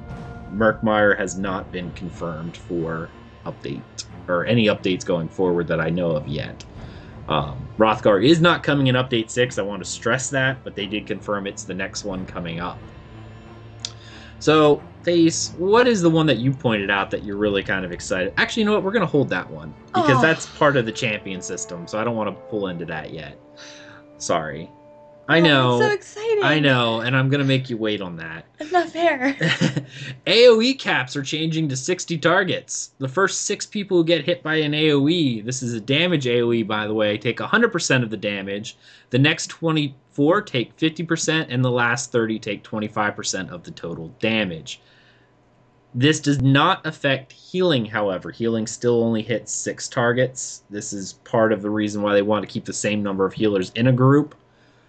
Deltia, what do you think about the AoE cap change? It's going to have a major impact on the game, both PvE, PvP. Dragon Knight buff, I consider this. Really just got to play with it and see what it really feels like. I mean, because Dragonstar Arena for PvE, there is usually more than 6 targets, and to be beneficial. For PvP, I think they're trying to disincentivize the AoE Zerg spam thing. Yeah. So it's going to be good for the game. It needs to get worked out. I mean, yeah, it's going to be interesting to even speculate on. I'm like, God, how is this going to affect things? For PvE, my Dragon Knight, I know I'm going to be breathing fire on more than 6 and using talons on like 900 targets with chains, so I couldn't be happier. Party Pyro in chat seems to be pretty excited about removal of an AoE cap. Yeah, he's a meatball though, so who knows? Yeah, I'm excited about it because it is a good way of making AoEs viable, especially in PvP. Because as they were saying, because it only hit 6 targets, it was actually more beneficial when AoEs were going out to stack up, which is the complete opposite of what an AoE is supposed to do. Because only 6 people would get hit, Right, and then you could just spam heals on top of the Zerg group and keep everyone healed. Because your heals can hit 12, your damage can only hit 6. So if you're in a group of more than 12 people, basically it doesn't go to the same 6 people. It's random. So if you stack and whack type thing, you could basically insta kill anyone and they had no defense to it, which is what PvP is right now. So not very fun. Ultimate generation is changing to a flat generation rate. I kind of like this. Wow. Light and heavy attacks get a buff that when after you hit, you generate 3 ultimate each second. Healers now get a buff. They only get this buff to generate ultimate when they heal someone who has the ultimate generation buff. So you're not going to be able to spam healing springs before a fight to get your ultimate up. I never did that. It never occurred to me because I gain ultimate so quickly anyway that I can just use Sparky Paw numerously. The weakest ultimate in the game, yeah. Yeah, you know, my favorite one. That's saved my butt lots of times. Uh-huh. Yep. Well, speaking of Sparky Paw, I guess we can talk about that a little bit, because they did talk about how synergies are getting buffed up, and Sparky Paw may actually be useful because it's no longer a channel. And I think Sparky Paw gets it's a damage buff for both him and the person who does the synergy. Oh, so that means that Sparky Paw might not be so useless. Hey, Delthea. And for anyone who doesn't know, Sparky Paw is her cute name for a Storm Atronach. Yeah, the Storm Atronach. It's the worst ability in the game. I just realized that, we're talking about Sparky Paw like crazy. I'm like, I bet you any new people have no idea what creation you're talking about. Or Pookie. Yeah. Yep. She names all of her sorcerer pets. Yep. Next up, buff debuff consolidation and no soft caps. Well, hold on real quick. Mm-hmm. The change to ultimate regeneration is probably the most significant, along with what we're going to talk about next. I mean, currently right now, the whole ultimate generation is kind of hard to understand, but really it comes down to how much HP the target has and how often you crit and how hard you hit.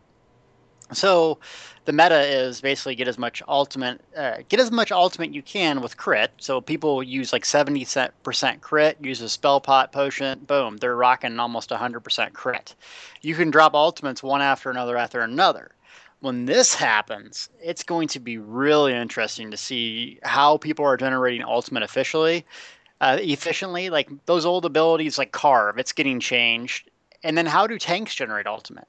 Because remember, you have to light attack now. So the current meta is basically never attack as a tank. Now you're going to have to like weave in a light attack here and there. It's going to be really cool to see how that plays out. And think about it. Is it weighted now the most valuable trait? Mm-hmm. With big changes. Oh, yeah, because they base this off of people swinging once every second, but weighted reduces your swing cast speed, so you'll be able to actually swing faster than that. Crit now is no longer affects the amount of ultimate you get, so does precise really matter as much other than for damage? I mean, for ultimate generation, crit doesn't matter anymore. So a lot of how we're going to generate ultimate, I think, going forward is a lot different, but I personally think it's something good going forward as a whole, because now you'll be able to predict fairly accurately how quickly you can gain ultimate, because based on that, if you get 3 ultimate every second, I can then drop a Nova every 240 seconds. So yeah, there's going to be other factors in that, but what this really does is it brings the the Dragon Knight in line with other classes, specifically because it's just so easy to build Ultimate with dots from the Dragon Knight class that I can just, because it's based off a crit, right? So if you have 3 dots going, boom, boom, boom, everything's ticking, plus a direct damage ability, it's going to really bring things in line. I think it's a good change. It really will change a lot of how the meta and gearing goes. So it'll be interesting to see how this affects game. Right, definitely. Speaking of different ways of things affecting games, and I actually like this change as well. I thought this was fantastic and will actually provide a lot of diversity with builds, is the buff-debuff consolidation. For those who don't know what this actually is, they are now adding to each ability, you will see buffs you gain called major and minor buffs. So let's say, for instance, one of your Dragon Knight buffs, because those are the ones that are easiest to do, will drop a major mitigation. Before, how the game worked was you pretty much stacked abilities that gave you mitigation, and they all stacked upon one another. So, like, during a big AoE, everyone would just drop all their mitigation, and it would all stack to make it so that you had a lot of mitigation. They are now changing it that when people drop a buff and you get major mitigation, you can then do an ability that also causes major mitigation, but it doesn't stack with itself. It simply refreshes the duration of the major mitigation buff and gives you the benefits of whichever spell you were using. So I guess do we have some I know spiked armor is one of them. I'm trying to think of another defensive one that we could couple with it. The combination that we talked about with the developers were spiked armor for the Dragon Knight, which pumps your armor, and then also immovable. So essentially what you could do is you could use a magic-based ability, pump your armor, but yet get the unCCable effect of immovable. So there's going to be a lot more combinations of abilities. Yeah, because now what would happen is if you drop spike armor, you would get the bonus armor and the major mitigation for so many seconds. If you then went and hit unmovable, it would wipe out your spiked armor, refresh your mitigation, and then give you the unCCable effect. So you're not going to be able to stack a bunch of buffs anymore, but it will allow you to pick and choose when you're building your bar out, going, okay, this ability right here, I got spiked armor, gives me mitigation. And then you look over at, for instance, the unmovable and go, I don't need that anymore because spiked armor already gives me that major mitigation. So which would I rather have, the unCCable or the more armor? And you can make your choices based on that. But it then will free up your bar for other stuff that you may need, other major buffs such as damage buffs, healing buffs, whatever kind of buffs that you feel you need for your particular play style. I like this change. Thace, we haven't heard from you. What do you think about the major minor buff thing? I play differently than you and Deltia do, so I never really paid attention to all the soft caps. Mm-hmm. You were telling me to get that add-on, that monitor and everything, and told me when I was close, and I always said no. That I don't care what my caps are at. I'm hijacking your PC one day. I don't mind how my character is. I will get stats as I get them. I'm not worried about it. So it doesn't affect me as much because I'm not a min-maxer. Mm-hmm. So I don't really foresee that much of a change for me personally, because I'll still just equip gear, see how it goes. What about the ability debuff thing, where one ability will give you a major mitigation or major damage, and another ability will also give you major? So let's just say, for instance, with the new buff system. Yeah. That I think is really cool, though. What happens if I'm just gonna jab at your heart right now. What happens if your buffs, like your pets, overlap each other, where it's not useful to have all of them because they provide the same buff? Not that they would. But there's no real reason for you to have all. Well, I don't see a reason to have all your pets anyway. Yeah, I see what Kipster said.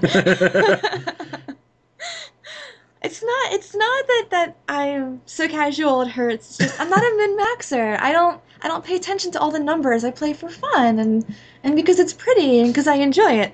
Not because I want to hit the hardest and be the meanest and growl and everything. Wow. There's never a reason to have all your pets out at once. Mm-hmm. I was just trying to. I don't know much about sorcerer abilities, but that's what I was specifically using. Like now with chain. If you could potentially not have all your pets out at once, that's okay, because then you would want to choose the best pet for the situation that gives the best buff. There you go. Mix and match your buffs. I like it. Delty, did we get your information or your thoughts on the buffs? No. Go for it. It's huge change in especially later game content on, because right now the whole meta is drop a Veil of Blades for 30% damage mitigation, drop a Nova, you have a Nova rotation from the Templar. It's just calculated. Everyone knows it's going to change everything, and there's going to be so much work on my site that I have to do now. This is just crazy. So the Sork specifically, I'm excited. That you should just delete your site, Delty, and start over, because it's pretty much nothing's valid anymore in Update 6. No.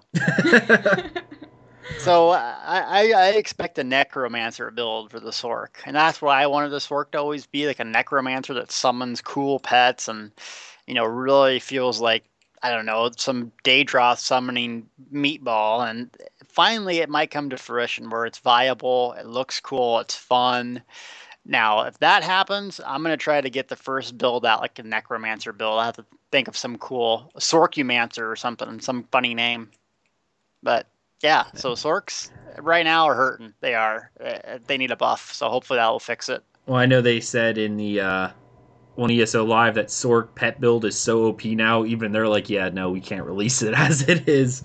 We did have a question in chat that I want to clarify.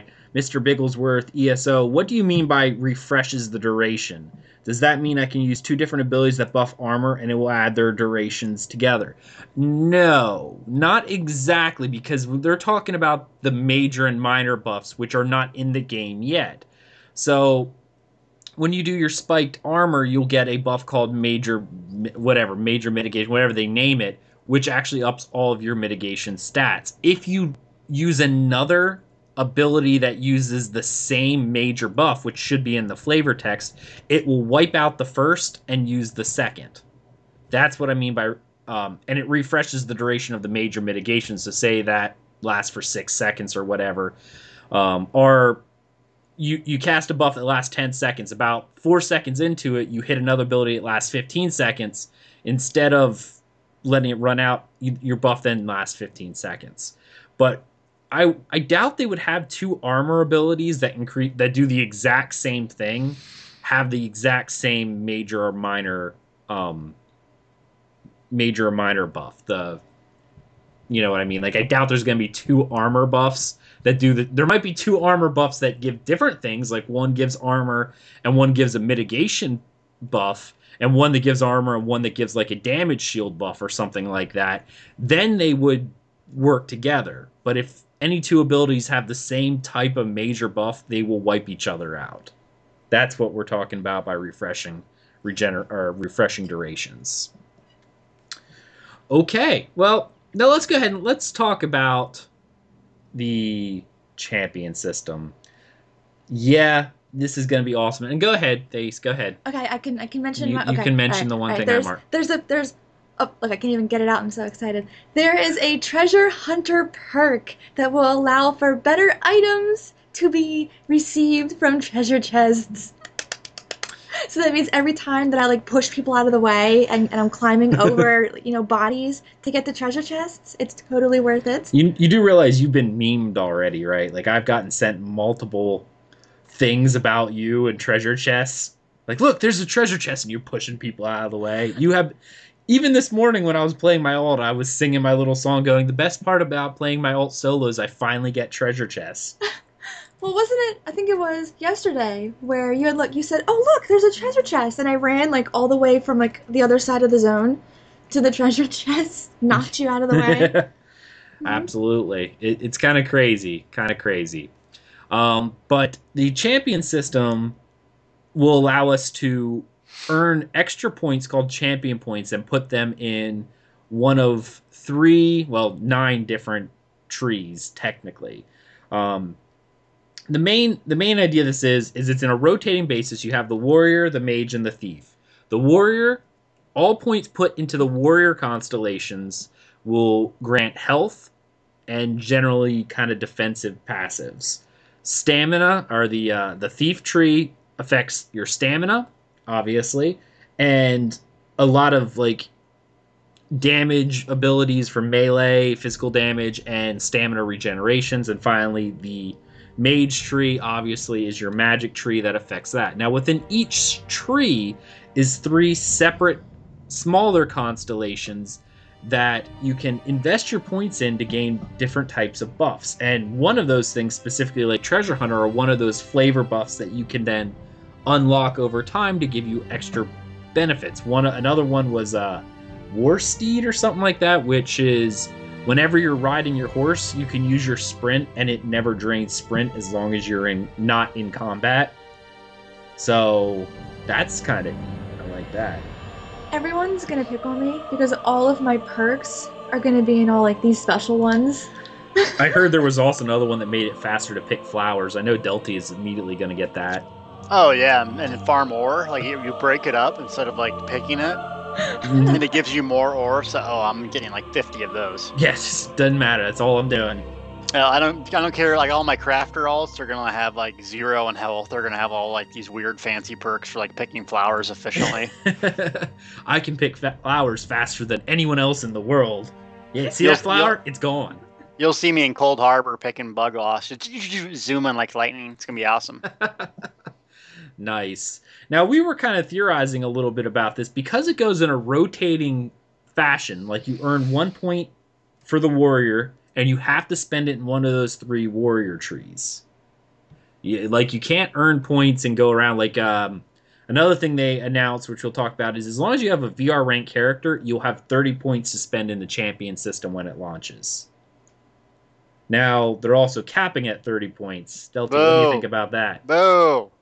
Boo! Hate it. So articulate. I hate it, but it makes sense because you don't want people to get out ahead really bad. I just wish they would give some incentive. I mean, they're giving you incentive to play alts after the game progresses. But for those that have dedicated a lot of time, like myself, I would like just a little bit, not a credit per se, but a reward, maybe even 1 champion point per VR14 alt. I mean, just one, something. So I'm a little disappointed in that, but I understand their philosophy. It's just, the game can't be what I always want it to be, and I'm gonna get 1,000,000 champion points anyways, so I'll be playing more than anyone, so it'll be fine. If I could give you some of mine, I gladly would, because right now I'm sitting on 15 skill points that I have nothing to do with. These are champion points, not skills. I know, but I'm just saying that I'll probably have leftovers. Leftover champion points? No, maybe not.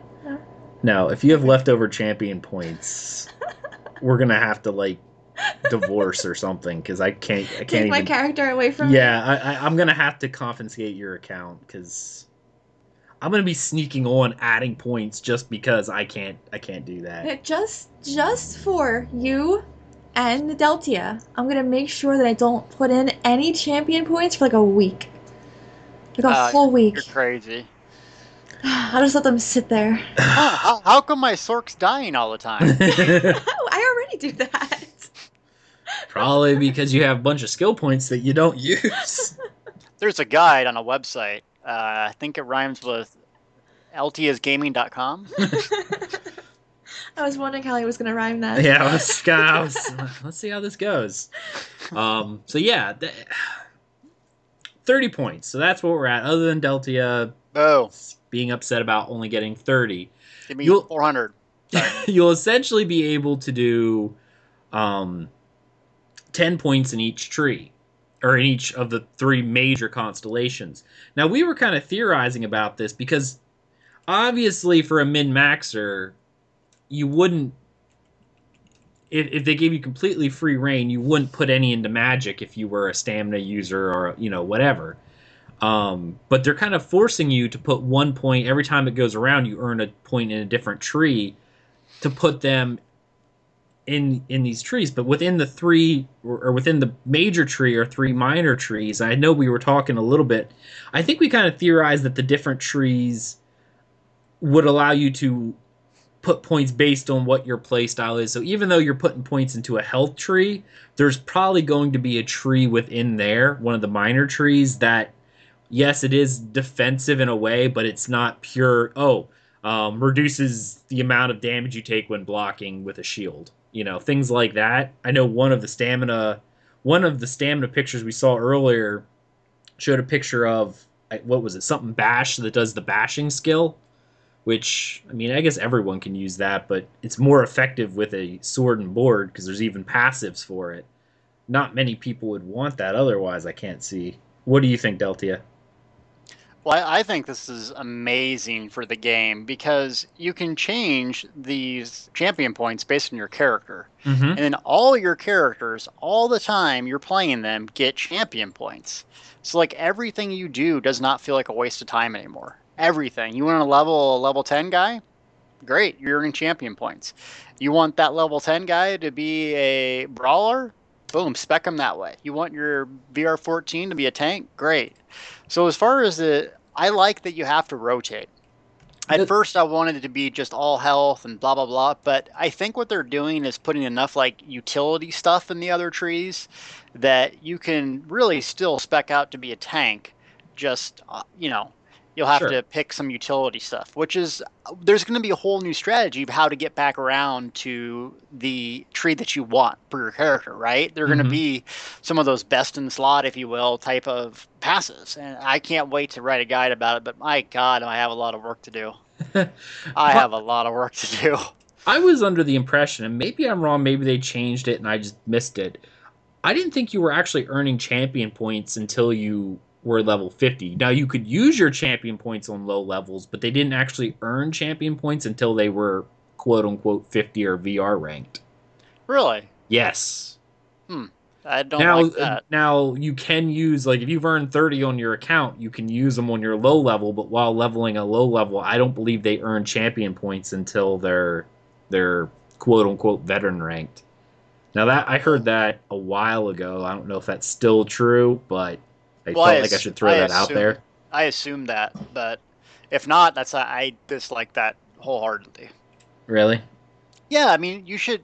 If you're progressing your account, what does it matter if you're not in the VR ranks? It's going away anyways. I mean, people play level 10s and they reroll alts all the time. Giving them incentive to like delete characters and try new things. I don't like that. But I don't know for sure. So. Yeah, I'm not sure, but I know even Kipster says he thought that's what they were doing as well. See, the thing is though, 1 to 50, if you really want to grind it, I think I saw someone say it takes like 22 hours of grinding to get to VR1 from level 1. So it doesn't take terribly long to get to the veteran ranks. I mean, my goodness, I think I have alts that are about 30, and I think I've spent a total of 10 hours on them each or something like that, and I've kind of been messing around, gathering materials, stuff like that, not actually purely focused on leveling. So it doesn't take terribly long to level if you don't stop and listening to quest text and things like that. If you just zoom through, it doesn't take that long. We're seeing a couple people in chat who are all under the impression that I am, that you don't actually earn champion points until you're at least level 50. Yeah, that might be the case, but I don't like that. Well, we'll have to see from there. So let's kind of go around and ask what each of us kind of thinks about the champion system, what it'll bring as a whole. So, Delty, why don't you go ahead and go first? Overall, big changes to the game. There's going to be a lot of problems with it at first. I'm really positive about the game, but it's going to be buggy. Believe me, there's going to be things that are overpowered, underpowered. So it's going to take some time to get polished up. This is really a plea from me as a gamer that really likes this community, is like, if you have extra time, please get on the PTS. They really do listen to our feedback. If we do that, the champion system will grow and evolve and be awesome. So at first, I just caution people, it's gonna be a rough go. I mean, they're completely changing the game around what we wanted. I love that you have an overall character progression for playing alts. So if I play my Nightblade one day, it helps my Dragon Knight. If I play my Sork one day, it helps. So I love that idea that the progression is account-based. That's really cool to me. And as far as the skills and stuff go, I think it's going to be even more so customizable, your character, than it has been in the past, which is mind-boggling considering this game to me is like the most customizable game in gear and attributes. I mean, skills, everything. And it's not, it's just getting deeper and deeper. It's so much more fun. I think that only for Deltia's account, it should not be account wide. He plays enough on all of his characters as it is that he'll still beat everyone in champion points. So Zos, you can go ahead and remove the account wide, just make it champion points per character for him. He'll still have more than everybody. I love this type of alternate. I've loved alternate advancement systems since I saw the one in Rift. Yeah, the East knows what I'm talking about. That was a great system. And this one's a lot like it. Like it is. Like it's a lot like the one in Rift. And it was just a fun way to advance your character past the level cap to give them little bits of bonuses to make them stronger as you go. And plus there's a lot of fun little things in here, like little perks like that treasure hunter. I'm not going to take it because she'll never let me have treasure chests, so it'll be wasted champion points for me. But for someone like the East, she may want it. You know, maybe on an alt I'll get it, but not on my main because it's wasted. What do you think, the East? I feel the same way you do. When it came to Rift's alternate leveling system, alternate advancement system, I adored it. And this one just has so many things about it that resonate with that other system. And to be able to explore all these different constellations and to have so many options to really make your character unique and to have all these different kinds of choices, because I know I'll be taking a lot of the perks that most people wouldn't because they're fun, and that's why I like this game, because it can be fun. I don't have to be in min-max. You should still be able to do everything. That's what I have you for, so I don't die. So I have the ability unless to I'm healing. Yes, and then everyone's dead. By the way, the in next the entire staff zone. the next thing I'm leveling up is my resto staff. Deltia, I need you to play with Ag.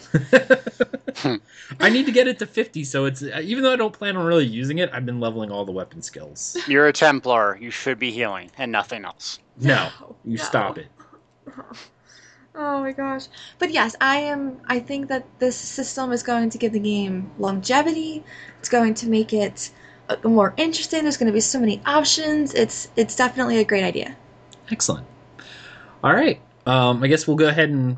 Does anyone have anything else they want to say on anything we heard on ESO Live before we move on to the next section? No, I'm really excited about this and getting underway and start playing and stop speculating. It'll be fun. Yeah, definitely. All right, we're going to move on to our next section, which is our Tales of Tamriel, what we did in-game this week. And Deltia, what did you do all week? The usual, herp and the derp type thing, killing stuff. But I have, one of the Theis's little stories here about questing. So apparently, I have actual quest I did. I did questing instead of like trials all week, like you and Theis do. So I guess I hadn't even completed all the quests in Lower Cragorn and Upper Cragorn. And apparently you kind of have to do that to get some Nirnhone stuff, or you get a Nirnhone weapon at the end. So I went on this, long spiel of doing all the quest series in Lower and Upper Cragorn. And actually it was a blast. It was really cool. The last quest is like really hard because you have to have 4 people to open up this bridge. I mean, I wanted to solo it, but you literally couldn't. So finding 4 people like in the afternoon to do this quest was a pain. But when I got it, oh my, was it cool. It opens up like a huge portal. You go down, you fight these guys that you've been, dealing with the whole time, and they spawn these characters. It just was awesome. And then it goes directly into the Upper Cragorn story. And so I could finish that right away. I mean, that was a lot of content and a lot of good story. I mean, they could have easily just made that next content really, not meaningful. And I love the Yokudin. I love their armor, their lore, their Redguard thing. So I really like the Thief. And it makes the trials, I don't know, weird, but it makes it feel more fun. Knowing now the Serpent and the Thief and, the Warrior, you kind of know those characters now. And so it just adds a more in-depth version of the game for me. I really like it. So that's what I did. Did some more vet DSA, beat a couple more times, trying to write out that guide, and getting Serpent down pretty fast now. It took us about an hour and a half, and that was fun. So really mainly sort of the main sort of things, trying to get my crafter switched over to be like an alt, which I'm playing right now, so I can free up some skill points on my Dragonite, assuming that the champion system will have like more skill lines or I'll have to test more abilities. So that's really what I've been doing. Excellent. was gonna say our tales today actually kind of coincide with what you were just talking about, because we started in on Alkir Desert, right? Yes. Um, By the way, I have discovered that I don't really like the Red Guards, but I like the Ashaba. I love the Red Guards. Yeah, they're cool. They're honorable. They're Ugh. awesome. Come on. They won't even attack zombies! If zombies are eating my face, I am going to be punching them in the throat. This comes into the very first quest you get when you enter Alakir. There are necromancers, which is pretty much the worst thing you can do in Alakir, because according to Red Guard religion and the will of Tawaka, I like saying Tawaka, the dead are sacred and honorable, and they're your ancestors, so they wouldn't attack these the zombies that are being raised by the necromancer, because to them that's their honored dead, and to attack an ancestor like that is sacrilege, and it brings a curse upon them. It took forever for Thais to wrap her head around this one. I still don't have my head wrapped around it. If a zombie was attacking my child, no matter if it was a long-lost, super dead king, I would be punching him in the eyeball. Like, that's just how it would be. Wow. Like I'm not going to stand there and go, oh no, it's totally cool. You can attack my kid. It's cool. I didn't like him anyway. An old dead He's king. the Deltia. Whatever. He's the Deltia of my children. Go ahead and eat him. Hey, what does that mean? He's the oldest one. No one ever likes them anyway. That's fine. What? No, it's the middle ones. Oh yeah, the middle ones are kind of. What about the only child like me? See, they're already sad and broken on the inside, No. so we can try and keep them alive. Thanks, sweetheart. You're welcome. Don't Wow. No. That offended no one. No. No one. That offended no one at all. But yeah, so we actually had to go and fight our way. So we apparently, okay, so it's not good for them to do it, but as long as we do it, because we're outsiders, I really kind of wonder if, I'm playing a Nord, and right now you're a Breton, I wonder if the text would have been different if we were Red Guard. You know what I mean? What do you like? What the quest text? Yeah, because the quest text is different based on what race you are. That is true. For certain quests. So do you think if we were caught killing the zombies and we were a Red Guard, the quest text would have been your... I'm just curious if they would have changed it if we were playing a Red Guard character. So anyone who goes and plays the Alakir Desert as a Red Guard, let me know if it says anything different, like if they say you're going to be cursed.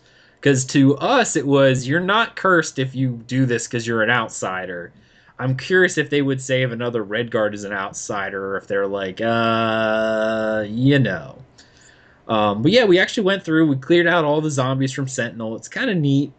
And I guess they stole something called the Anze Wards, which allowed them to consecrate their dead from Tawaka.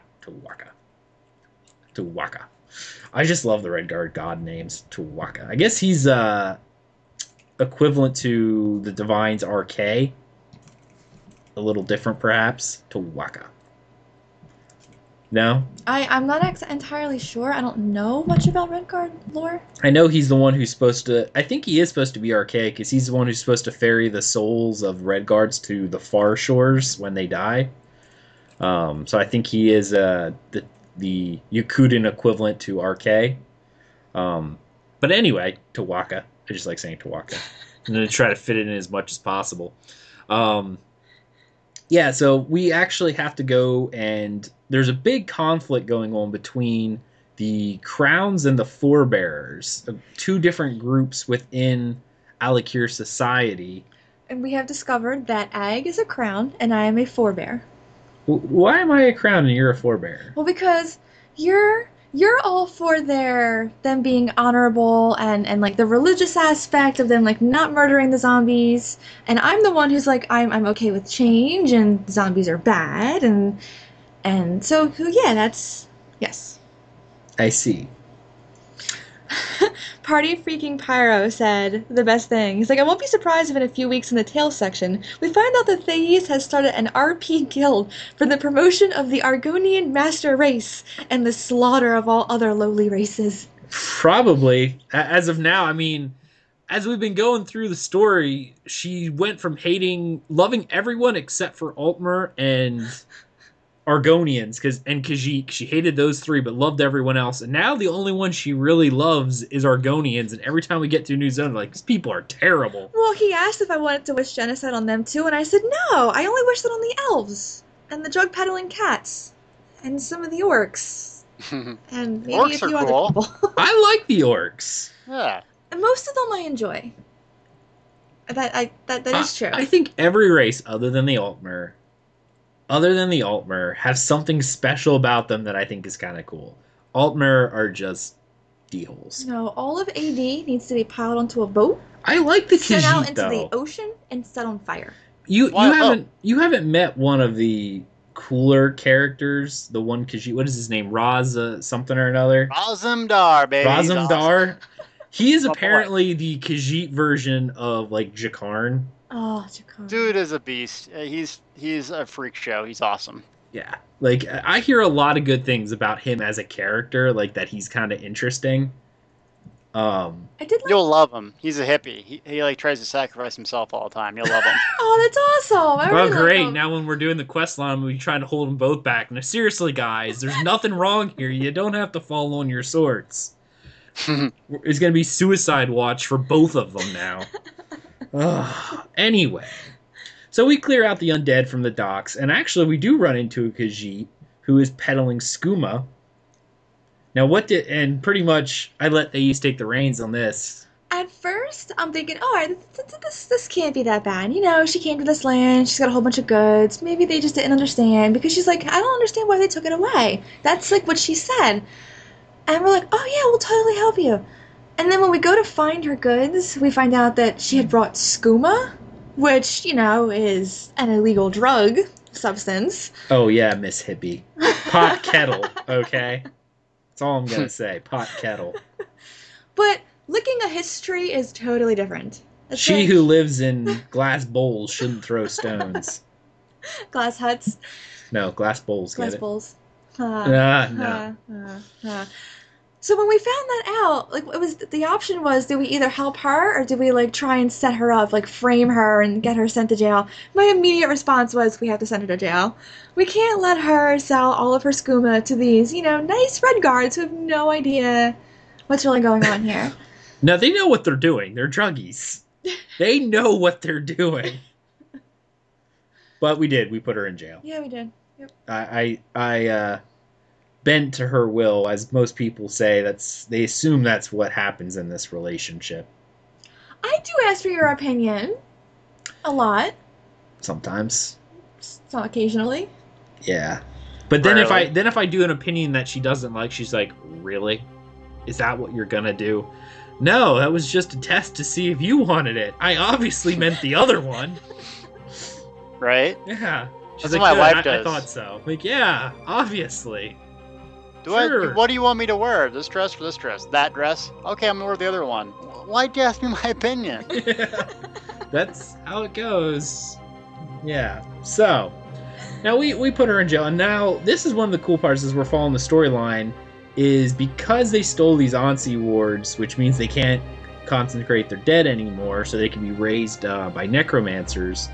The King Faharajat, who apparently is a forebearer king, wants us to contact the Ashaba, which are a group of Red Guards that are kind of like outcasts, because they are the undead hunters, those who have forsworn their traditions of the past, so they are exiled. However, apparently when things get rough, they're called in to fight undead and necromancy. But the general populace hates them as a whole, and Calling upon them for help usually means that you're weak, and the king did not want to do it. yeah, but we went. Now, this is what was really kind of neat, and how I think it kind of fits into Deltia, because we get to go into a flashback to learn about the beginning of the Ashaba, and we take control of one of the crown princes of the original group of Red Guards that came to Tamriel during the regatta. So we were fighting off the elves, and it was kind of neat. I love their armor, by the way. Like, their heavy armor and swords are so cool looking. Thais, what do you think? I'm not into heavy armor. Now, go ahead and tell the story about what we had to do in there when we saw the past in the beginning of it. So we went into the past, and we're trying to take over this one ruin so we can make it our new home. Because the people for some reason, they really wanted to live in the desert. I don't know why, that would be appealing, but, to each their own.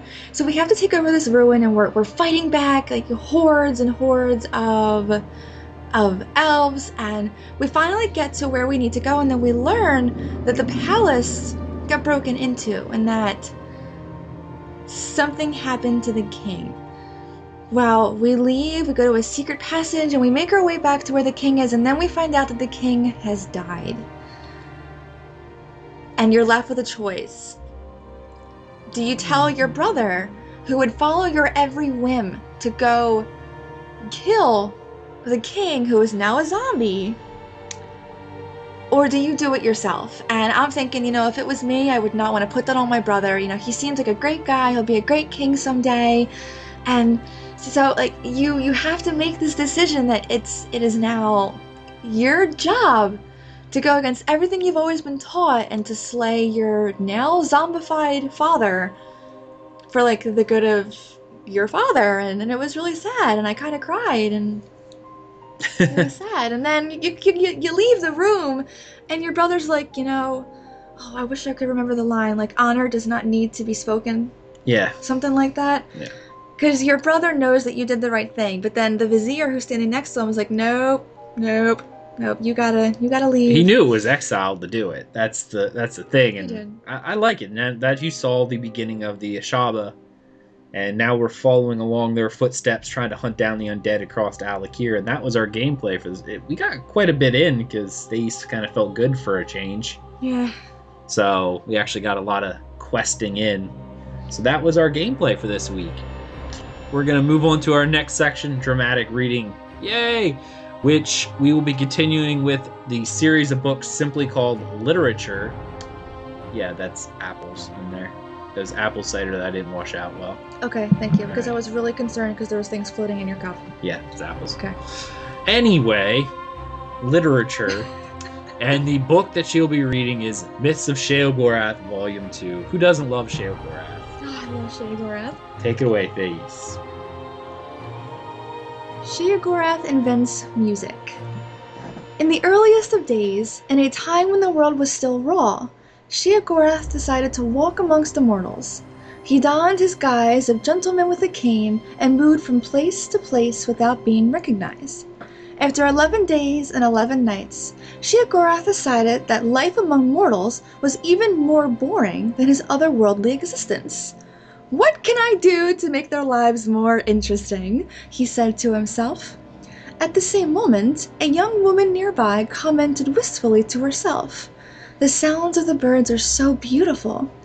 Sheogorath silently agreed with her.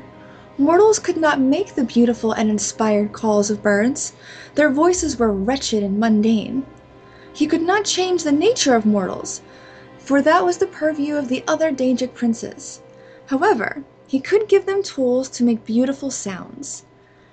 Sheogorath took hold of the petulant woman and ripped her asunder. From her tendons he made lutes. From her skull and arm bones he made a drum. From her bones he made flutes. He presented these gifts to the mortals, and thus music was born. The Contest of Wills. A mighty wizard named Ravat once walked the winds of time to find Lord Sheogorath. His intent was to win a favor from his most capricious of the Daedric princes. Upon finding Sheogorath, Ravat spoke humbly to him. "Lord Sheogorath, I beg a favor of you. I would gladly drive 1,000 men mad in your name, if you would but grant me the greater magical powers." Fortunately for Ravat, Sheogorath was in a playful mood. He proposed a game. "I will grant your wish, if you are still sane in 3 days. During that time, I will do my utmost to drive you mad. It shall be great fun." Ravat was not so certain that he liked this new deal. He had been really looking forward to driving 1,000 men mad. "Lord Sheogorath, I regret having disturbed you with my shallow, selfish request. I withdraw my unfortunate plea, and will humbly leave this place." Sheogorath just laughed. "Too late, mighty Ravat. The game is afoot, and you must play."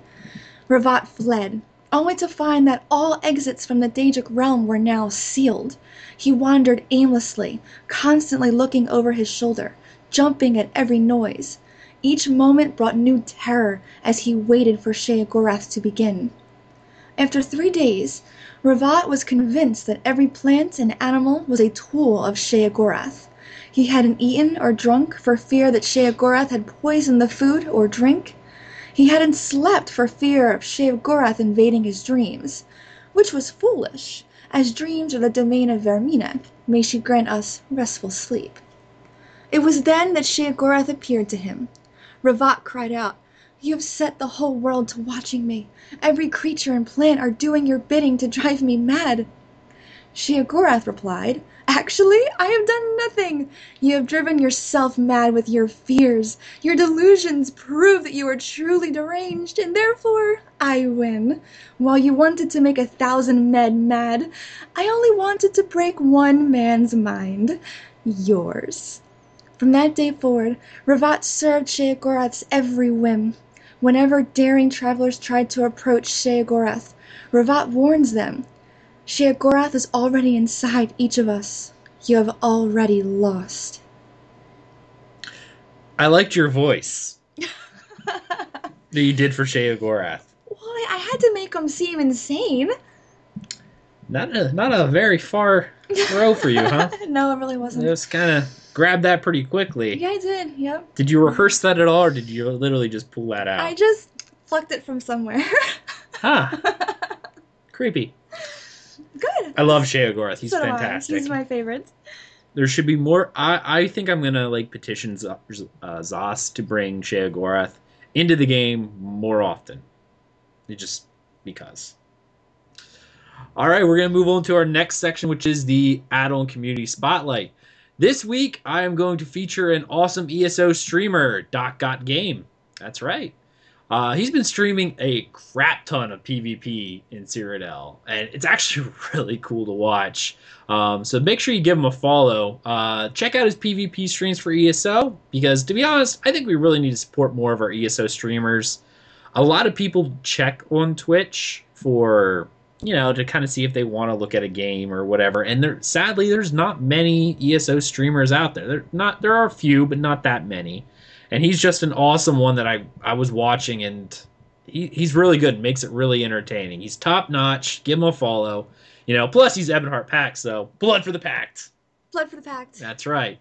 I know he streams every day except for Monday, live at noon until 5 p.m. and then again at 6 till 10 all Eastern times. That's twitch.tv/DocGodGame. I know he streams some other games from time to time, but I know ESO is his current addiction, so definitely check him out. He's really, really good. He interacts with his audience. It's entertaining to watch. Check him out. All right, now we come to the part of the show for the Guild Corner. So for those of you who are interested in joining our guild, Wings of Fate, which is now our new community trading guild within the Elder Scrolls Online, we've been working on building up our trade post, and I know this week we won Windhelm. We're going for that again. I've been loading Theis's guild store up because she won't do it. I was kind of upset today. He went on my account this morning and he sold my stacks of vendor mats. Or no, let me rephrase. He put my stacks of vendor mats up on the guild store. Yeah. How am I supposed to make money now? Well, considering the fact you were just vendor trashing them, I figured we'd get a little bit more money if you put them on the guild store. But yeah, if you're interested, come out, help us out, and, if you want to sell some stuff, come join us and put your stuff out on the guild store. We'll be working on that to help the community earn some money, and you get to chat with all of us. It's a good time. Now, the second part of this is we also do a weekly raffle every week to help support the Guild Bank, where it's 1,000 gold per ticket. You donate the 1,000 gold to the Guild Bank, send me a message or whatever, and we write down tickets. You can do it as many tickets as you want. And what we do is then we pick a random person, random name off our little spreadsheet, and that person wins 30% of the total gold amount earned. Now, this week, before the show left, we actually earned 50K. There's 50,000 gold that we earned this week alone, which is pretty good, actually. So we are going to pick one winner. We had a total of 50 entries, obviously. And as you can see the spreadsheet right there. So I go off to mrrandom.org, put in our numbers, and generate. The winner is 2. And that winner is... No, we're going to do that again because it's me and I don't want to win. Damn it, 2 again. Okay. Seriously, guys, I don't want to win this. All right. Oh, there we go. 48. That's better. 3 times in. I normally won't pick it, but I don't want to win for the second time either, so I just do it. Maybe later. 48. Kilted Piper. Congrats, Kilted Piper. You will now win the 30% of the total gold cost. So congratulations, sir. I will send that off to you in game. All right. Yes, I didn't want to win that. I mean, I do the tickets, but I don't want to win 2 in. Maybe later on I'll let myself win if I donate, but I didn't want to win. So, all right. That's the end of our show, guys. So, Thais, why don't you give us your final thoughts? I need to read more Shea Gorath books, and I really need to read The Lusty Argonian Maid. Lusty Argonian Maid? Yes. Really? Yep. Nice. And I see Party Pyre says hacks. It's only hacks because I won and I didn't want to win, so I re-rolled. Yeah, and you won twice. I won twice in a row, and I don't want to win. So we kept going until I got someone other than me. It was a great show. I of course, Joe Blackburn. Is that what it Yep. was? Okay, Joe Blackburn is amazing, totally adorable. Yep. Great Okay. interview. It was fun. It was definitely fun. Deltia, good sir. Final thoughts for the show. Oh, what a great show. I mean, I really appreciate Zos giving us this information and really interacting with the community. I mean, they do a great job for us behind the scenes and in front of everyone. So it's just really humbling that they took the time out to help us out. And so, I'm going to continue to rock this game. I love it. I can't see myself playing anything else in the future. It's just coming along together. It's great. I love it. I agree. I mean, I will say this is one of those things where I was definitely honored when they finally, got to us and said, hey, we want to give you guys an interview. We jumped at the opportunity of this. We were so excited. So we want to thank all the people at Zos for setting this up for us, for Joe for coming on, Jessica for putting up with Delty and I bombarding her constantly. Because we bombard her a lot.